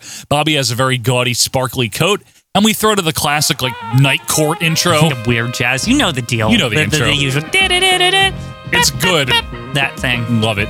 Gorilla then runs down the card. I can't spoil it, No though. spoilers, Quinn. Why did they do this? Why did they tell us this? So you know what you're going to see. And then we go up to Mel Phillips, unfortunately, who introduces, Quinn, a title match for one fall. Excuse me? On that challenge? Must be November sweeps, man. Is this one of the rare, is there some, you can count on one hand how many title matches were ever on Challenge? Probably, yeah. There's not a lot. This is the one of them? For those of you that don't know, Challenge was really never that important of a show. I mean, it was important in terms of promoting live events and then pay-per-views, but in terms of the wrestling lineup, usually it had even less than superstars. Right. Which is not saying much. In the ring from Portland, Oregon, Billy Jerk Haynes. There he is. Okay. And his opponent, the Macho Man. Fuck yes. When's the Macho Man? Now's the Macho Man. Here we are. That's right. From Sarasota, Florida, weighing 236 pounds, the Intercontinental Heavyweight Champion, Randy Macho Man Savage. Nice reaction for Savage, actually, as the old version of his song is playing. The faster, tense one. I know the one you're talking it's about. The tensest. Liz, of course, leads out the Intercontinental Champion. 100 security folks. It's ridiculous. Savage being paranoid, probably, right? Yeah. Make sure none of them touch Elizabeth. If even one fingernail touches her on the way in, I will beat all of you up. I will come to your house and I will cut you. Yeah. And we're going to put a happy little bush right down over here in the corner there. And that'll just be our little secret. And if you tell anyone that bush is there, I will come to your house and I will cut you. Get a quick insert promo from Savage who talks about how the last time he fought Billy Jerk there was controversy, but there's not going to be after this one. Okay, good. Danny Davis will be the referee. His hair is actually okay. Gorilla's all pissy, by the way, about Danny Davis being the ref. In November of 86. Seems so early for this. Right? Yeah. Remember we were mentioning this in the WrestleMania 3 talk. They were building this for a long time. Savage actually has red tights and yellow boots tonight. And Gorilla mentions that it's very rare that a title's on the line. Then Brain quickly clarifies on TV because the way he said it sounded like it's very rare that titles are ever on the line. This is a title match, one of the few times in the history of the World Wrestling Federation that any kind of a title was on the line. On a television match, you're exactly right. I like that even this early, Brain's already he works so well with Gorilla, that he can still pass it off that he doesn't like Monsoon in kayfabe. Yep. but at the same time can cover for him. They always do. Yeah, it's very, very good. Very good. Bobby says the Bulldogs and Hogan won't put their titles on the line. That's why. Anyway, we get a lock up Savage with a wrist lock, and he cranks it up. Reversed by Jerk into a side headlock. Savage back up. Haynes off the ropes with a shoulder block. Some boos are heard for Haynes. Back to the headlock. A handful of hair by Savage, which Gorilla points out. You see that? Yeah, I see that. Okay. Is that illegal? Yep, that's illegal. Okay. I don't care. I love that. Yeah, doesn't Brain's care. good in this. He is good in this. Yeah. Savage back in control now with a cover off of a turnbuckle ram, which gets 2. Liz now is very Randy for some reason, even though Macho's like in control. I didn't even get what she was doing out there. You know the concerned Liz about everything? Yeah. Oh no, he's winning. Oh no, Randy, you're winning. Yeah. Body slam fails, and Haynes gets a 1 count off of that. Savage back up, snapmare, nice knee drop. Haynes pops right back up and falls into the ropes out of the ring. Good. Savage heads up top, and then a double axe to the floor. Which was awesome. Good stuff, man. I keep saying Haynes. I keep thinking of underwear over here. Like, what Fruit of the Loom going to enter this match next? Yeah, and jockeying for position as well. Back inside, covered by Savage, gets 2. Savage goes for a suplex, which is reversed by the Jerk. Both men are down. Savage is up first, knee to the back. Jerk recovers, though, lands a backbreaker. This isn't bad. Very even. Like, I was surprised. Yeah, this is a pretty good match, right? This is not horrible. Not at all. Savage is back up, though, tries a body slam, but Jerk turns that into a press slam. Liz is now rightfully concerned. Mm-hmm. I gotta say, the crowd is mainly cheering Billy Jack, but I do hear some boos for him, which... They want Macho Man. It's kind of liked him already. It's already obvious that this guy has to turn face at some point. Absolutely. It's starting to, like, creep up. It's not only just Liz, it's just they like Macho Man. Remember at WrestleMania 3, we didn't mention this, he gets cheered by a lot of the crowd. Even Jesse points it out, remember? Right. Or Gorilla does. You know what I think's interesting about Macho's face turn is that it's gradual. Very. In a way, because Liz is essentially a face managing a heel. Yes. That builds in that there could be some cheers, right? Right. But then it just starts to get overtly like, but he's a good wrestler and the fans like He's entertaining. The fans like the character. And so they start to like both. Yep. You know what I mean? Yeah, it's kind of cool. Yeah. Anyway, Haynes approaches, so Savage lands a kick to Portland and then an Irish whip. Duck under by Haynes. Full Nelson! Uh-oh. Come on, Macho Man. Don't lose here. And the fingers, guess what? They're locked. Oh, boy. Shit. Davis checks the arm, even though Gorilla's like, he's not checking for a submission! Mm-hmm. Blatantly checking the arm. Anyway, Savage clotheslines Davis from the full Nelson. So Davis calls for the bell, and Gorilla thinks Savage gave up. And Jerk thinks he won, too. Has he watched wrestling before? So what I meant by this when I was saying this, the way I saw this when I first watched it, right, was that, oh, okay, so Macho Man got himself disqualified. Yes. So why is Jerk, like, excited? Right. You can blatantly see Savage nails Davis. Right. So let's get the official word. This is great. Davis takes the mic away from Mel Phillips. Right. This is so good. Due to the fact that Billy Jack Haynes swung his opponent into the official, I disqualify Billy Jack and award this match to Randy Savage. I was like, what? That's so good. That's good, That man. is so good. I like it. I did not expect that. Me them neither. to play that game there. Right, like, right. I did not expect them to go with that. That's so funny. It's so stupid. And Davis making the announcement himself. Yeah. That's He's really clarifying why. He's explaining himself. I love it. Totally fair. Totally fair. Yeah. So Jerk, of course, is all pissy, but who cares? Like, seriously, who cares? It's Billy Jack Haynes. Nobody was pining for him to be the Intercontinental Champion. Savage gets the fuck out of there with Liz as quickly as possible. Gorilla all pissed. Yeah, I'm okay with it. Me too. I'm fine with that. Yeah, it's fine. We go down to the wrestler's rebuttal segment, which I gotta say, the bumper music under this was How Will I Know by Whitney Houston, which is good. It's so great. Let's go to the wrestler's rebuttal with the one and only. Man, they were at their peak with the music in WF at this point, huh? They were, and if I'm not mistaken, I think Richard might have said this to me. This is the last time they used licensed music. This Yes, right here? I think so. This show. So, you know what's interesting? I want to say this. Go ahead. About WWF's history with licensed music. Yeah. In this point in time, from about 83 to 86 here, I guess it is, technically, since it ends. Yeah. They were just picking the best shit, right? Oh, yeah, they did. I don't know what this garbage is nowadays that they're like, we got Fuel and Creed and like, I don't know, all these horrible like rock bands, but they're not big deal. You know what I'm talking about, that kind of music. That's like every single thing they pick now. I know. Like when For 20 years. They're always like, look, we got licensed music from Triple H's iPod. Like, it's like that's like what it is. I know, and it's all bad, man. It's like, Back in my day, they used Whitney Houston. Listen, I might not know the top hits of today because I'm a 35-year-old man, right? However, I know that that's not it. It's like why can't they like go out and license that again, not Triple H's iPod, right? It's like, why? That's what it sounds like to me. I agree with you. I don't know any of the shit that they play. Just look at Billboard or something and say, can we get that? Right. Like whatever's at like number one or whatever. Like, or look at they just have to look at Spotify. They don't even have to look at Billboard. That's true. You know, Spotify or Apple, whoever. Just get the chart from there.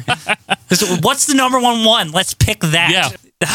Anyway, Hulk Hogan is here to tell us that Paul Orndorff is an absolute piece of shit, and he's going to beat the crap out of him. Basically, fuck Mr. Wonderful. Yep. Oh, yeah, of course I can beat you wrestling. That's for sure. I'm a lot stronger than you are, man. And without a doubt, all the Hulkamaniacs believe in me. And you know what? To be completely fair to Hulk Hogan here, Mark Rourke, he really didn't do anything wrong. Mr. Wonderful is an asshole. Oh, yeah. Mr. Wonderful's a total dick. He turned up. Yeah. And he stole his music.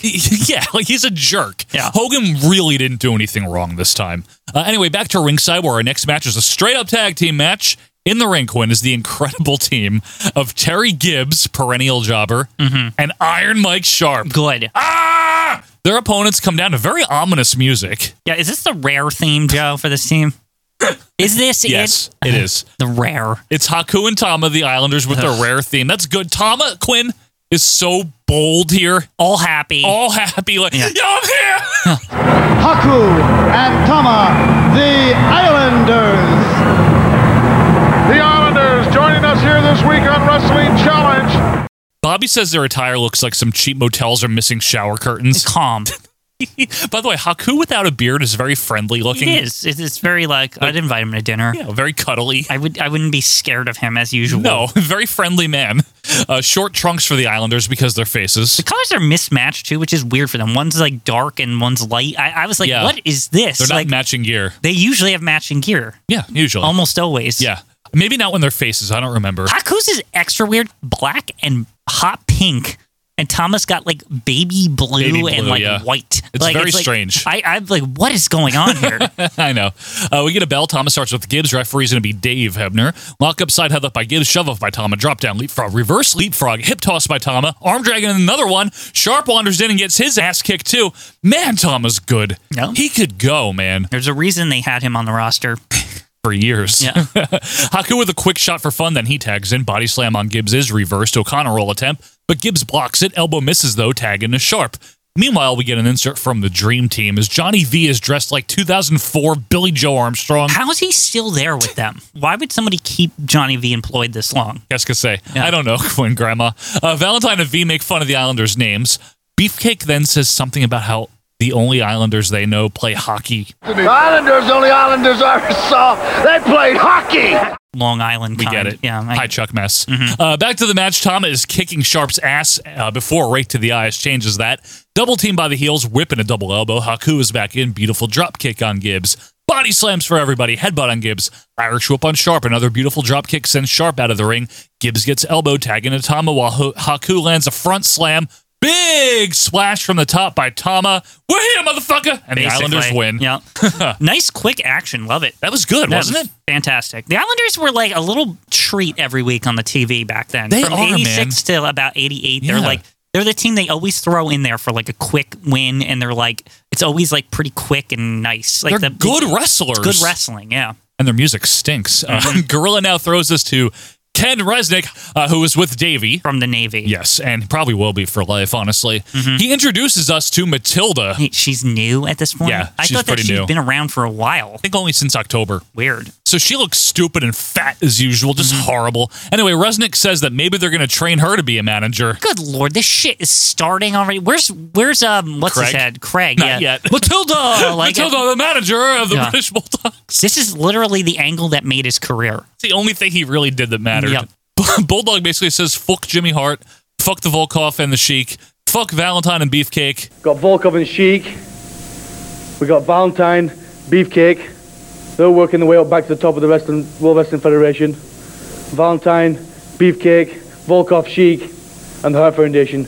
He looks like a deer in the headlights, by the way. Horrible. Davey is poor here. Yes, and then Dynamite suddenly wanders in, and somehow he's... I thought this was only Davey by himself the whole time. Yes, and somehow Dynamite is even less well-spoken than Davey. All of this was bad, Joe.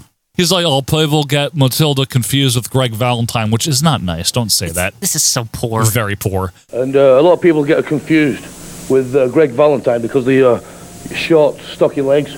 We now cut back to Gorilla, who throws us to George Steele in a very large car, ordering some food at a drive-thru at Burger World. This feels very Chevy Chase already, doesn't it?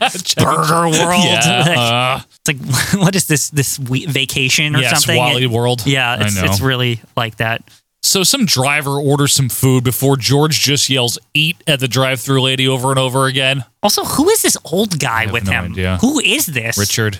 Why is he like George's chauffeur or something? Or like dad? I'm not sure. Like a shitty Buick or something, or a Lincoln Town Car. The guy is practically George's dad. Yeah, he's very old. Yeah. Not that Steele is any spring chicken. No. Honestly, this is probably the best way to use George Steele in the 80s. Agreed. Doing vignettes like this. And wearing Sergeant Slaughter's pants. Yeah.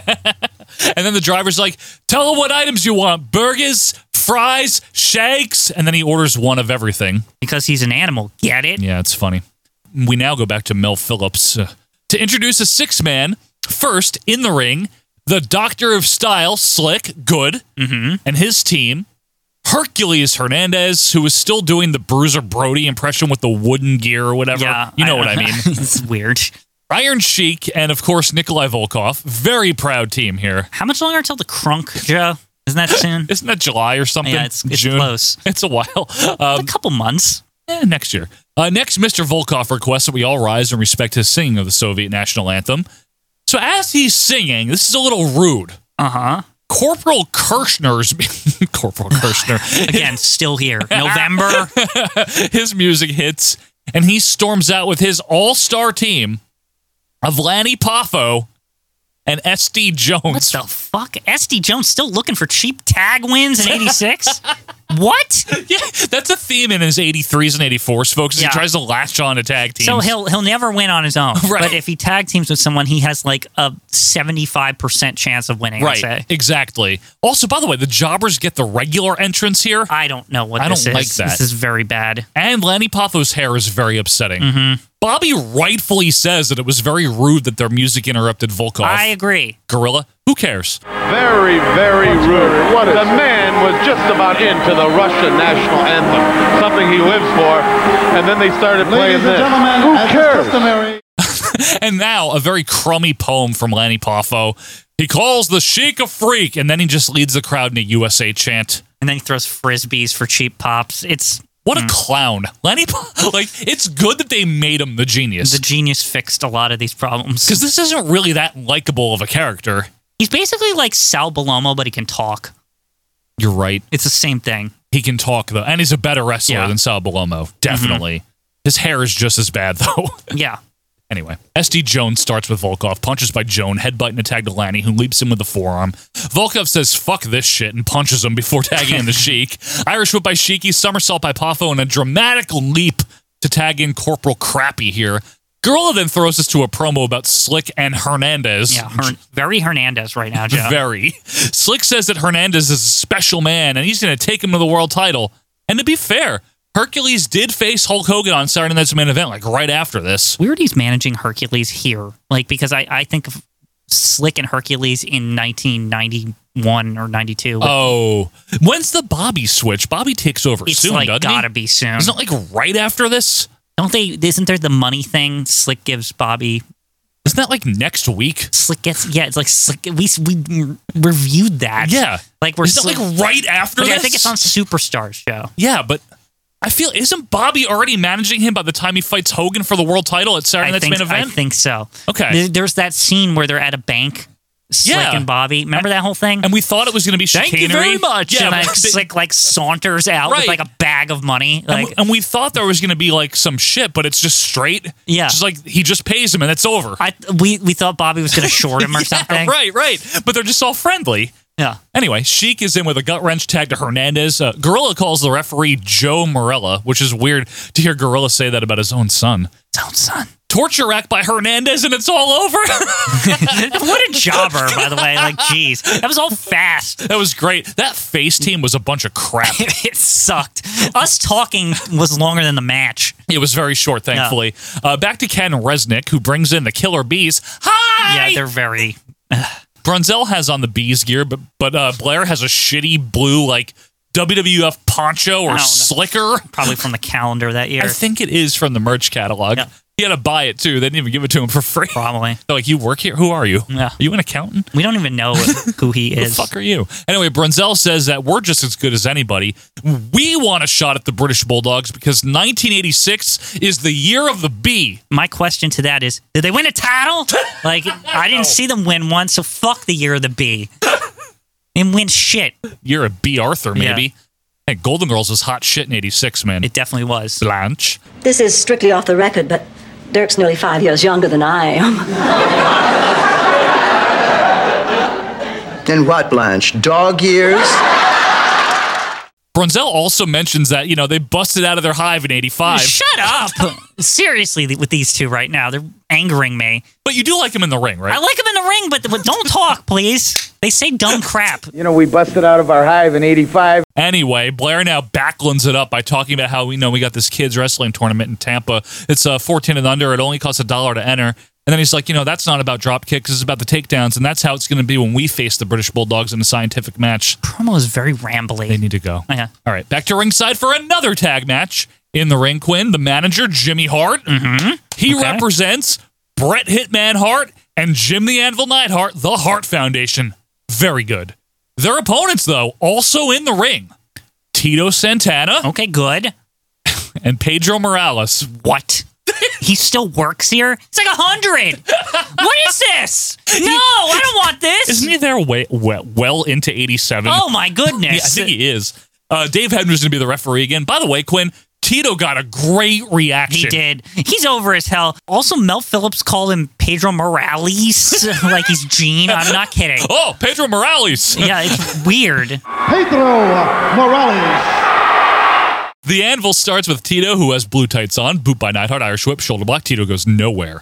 The Hearts have all black, by the way, with a pink stripe, just so we know. Mm-hmm. Not the all pink yet. They hadn't done that yet. Not as Dicky yet. Not as Dicky.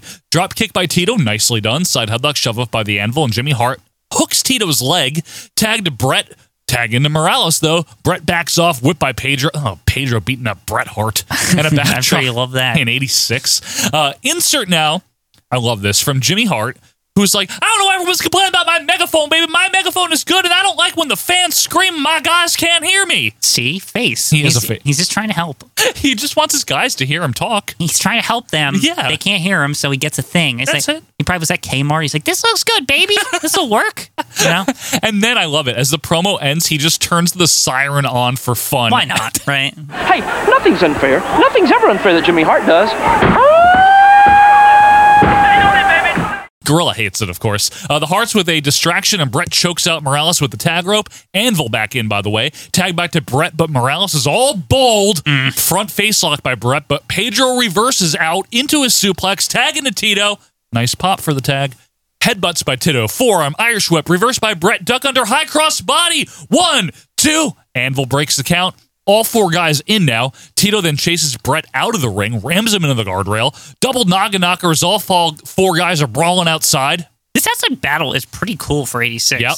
I thought so, at least. Yeah. And I haven't seen Pedro move this in years. He hasn't moved this much since he was Intercontinental Champion, I'll tell you that much. He wasn't even moving when he was Intercontinental Champion. Remember that? We watched it. Yeah, it was horrible. He wasn't very good. Anyway, the bell rings for a double count out.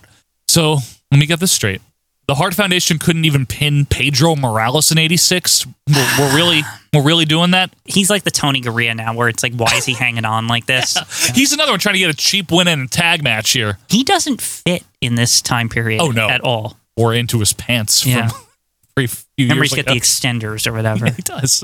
been hemmed out or whatever. Hemmed him. Anyway, we get a replay, and we now go to the shitty Snake Pit. Ugh, this show sucks. The Snake Pit is bad. I don't like it. I've never seen a good one. It's Jake, but it isn't. It isn't. Anyway, Jake, who's still a heel, by the way, has bright red shirt here and gray trousers. As he says, it's a very special week, and then he brings out Roddy Piper, who's a face now, in case you forgot. Piper's all pissy as Jake welcomes him to the new pit. Well, this should be reversed, shouldn't it? Yes, Piper's pit with Jake as a guest? Yeah. How much better would that be? 100 times better. This is poor. I know. Piper says he doesn't like snakes, and he's talking about Damien or Jake himself. And he doesn't want to even enter the pit, so he's just kind of standing in the entrance at the step. He's afraid of the snake. Yeah. Which is weird for Piper to show ass. Yeah. He never really does. Yeah. Piper's never afraid of anything. I don't know what this is. All I know is it stinks. It does.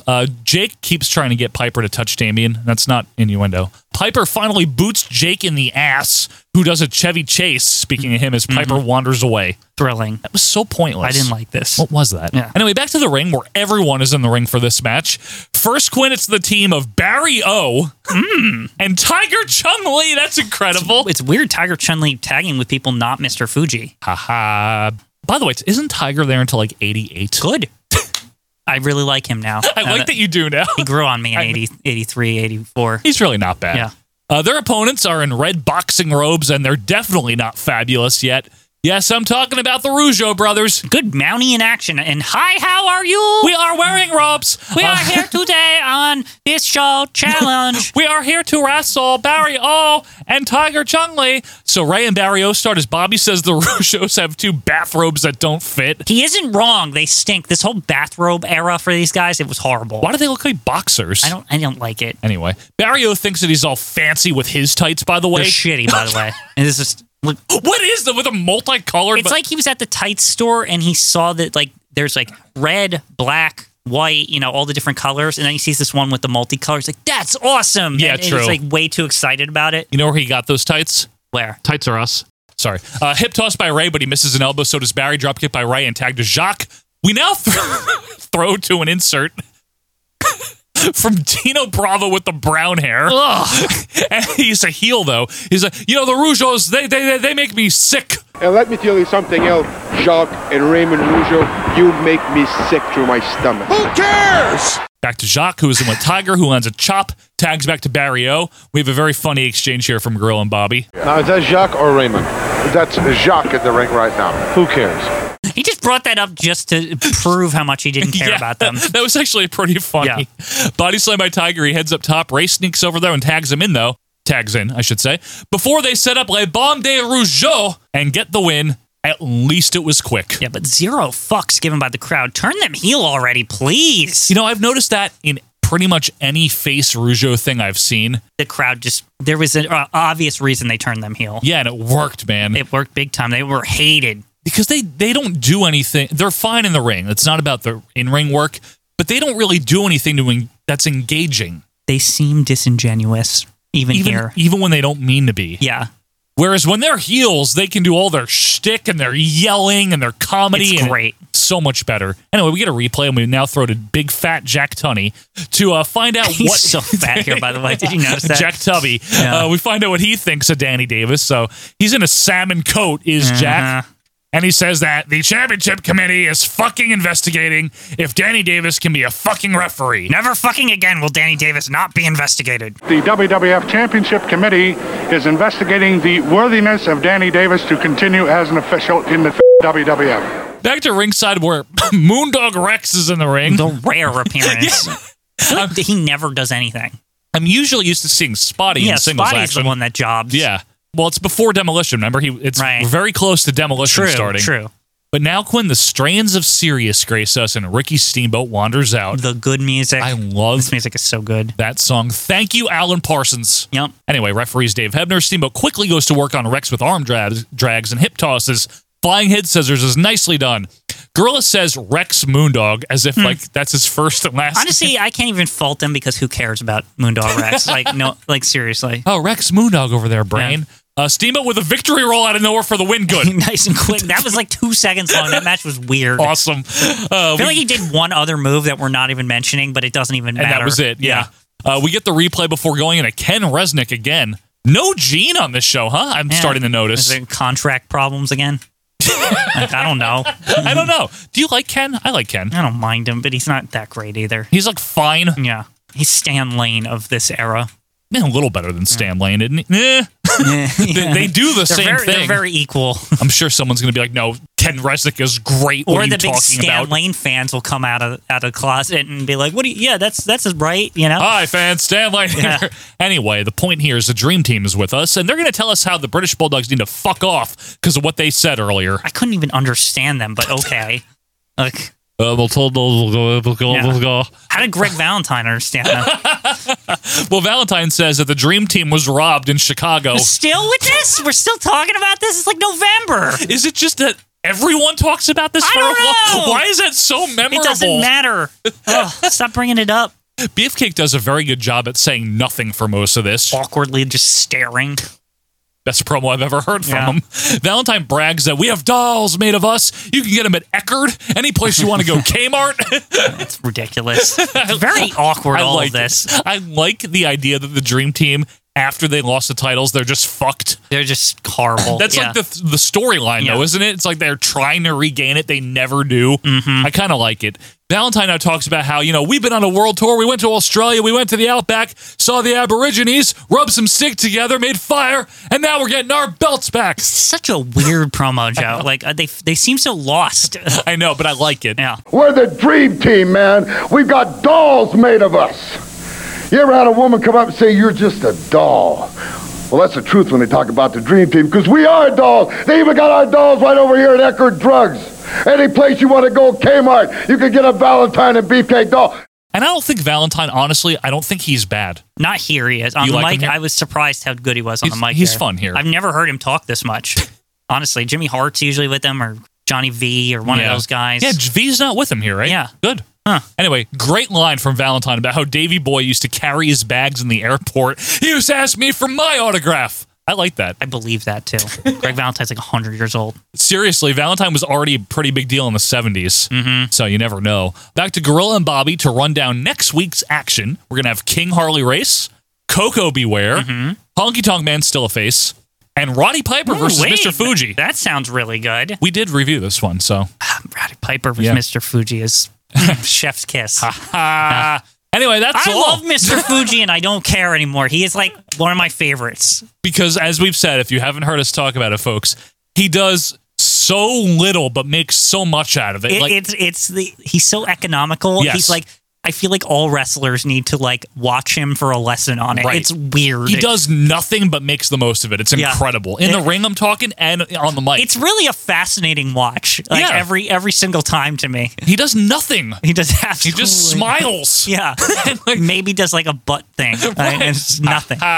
Chop. And then that's it. But no nerve pinch, maybe, if he's feeling fun. If he's feeling saucy. Yeah. Anyway, not a bad episode, Quinn. Quick, fun, some good storyline development, I guess. But no issues with this at all. This is fun. As I always say, these are nice time capsules of whatever their time period is. But this show felt like it was waiting for WrestleMania 3. Waiting. For that build to start. Yeah. Overall, pretty good. Pretty good, right? I mean, it flew by. Can we be honest about that? It did fly by. Watching it. This was an easy review. And nothing was cut from this, folks. The review might have been a little on the shorter side, but it's because of the economical approach here. Right. It's very quick. It's just, here's a quick match. They learned from Mr. Fuji. Quick promo, quick match, quick promo, just boom. And now you know what's going on in the World Wrestling Federation. Yeah. Right. And some pretty fun stuff. The Islanders match was fun. Yep. The Savage and Jerk match was Great fun. stuff overall. Liked it a lot. Lewis Hare.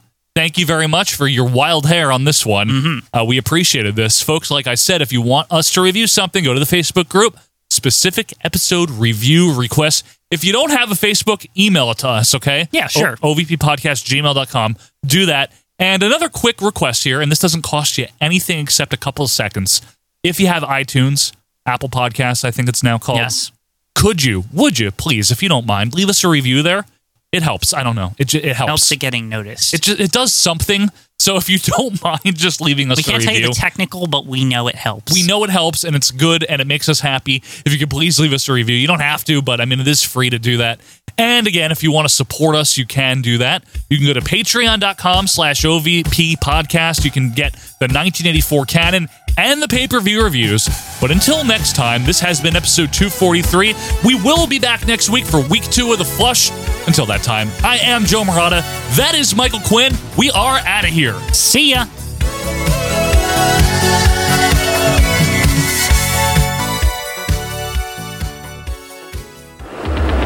Welcome to Burger World. May I take your order, please? Yeah, let me have a burger, order french fries, and a Coke. George, what are you gonna have? Eat! George, I want to know what you're gonna have. Eat! I'm sorry. What's that second order, please?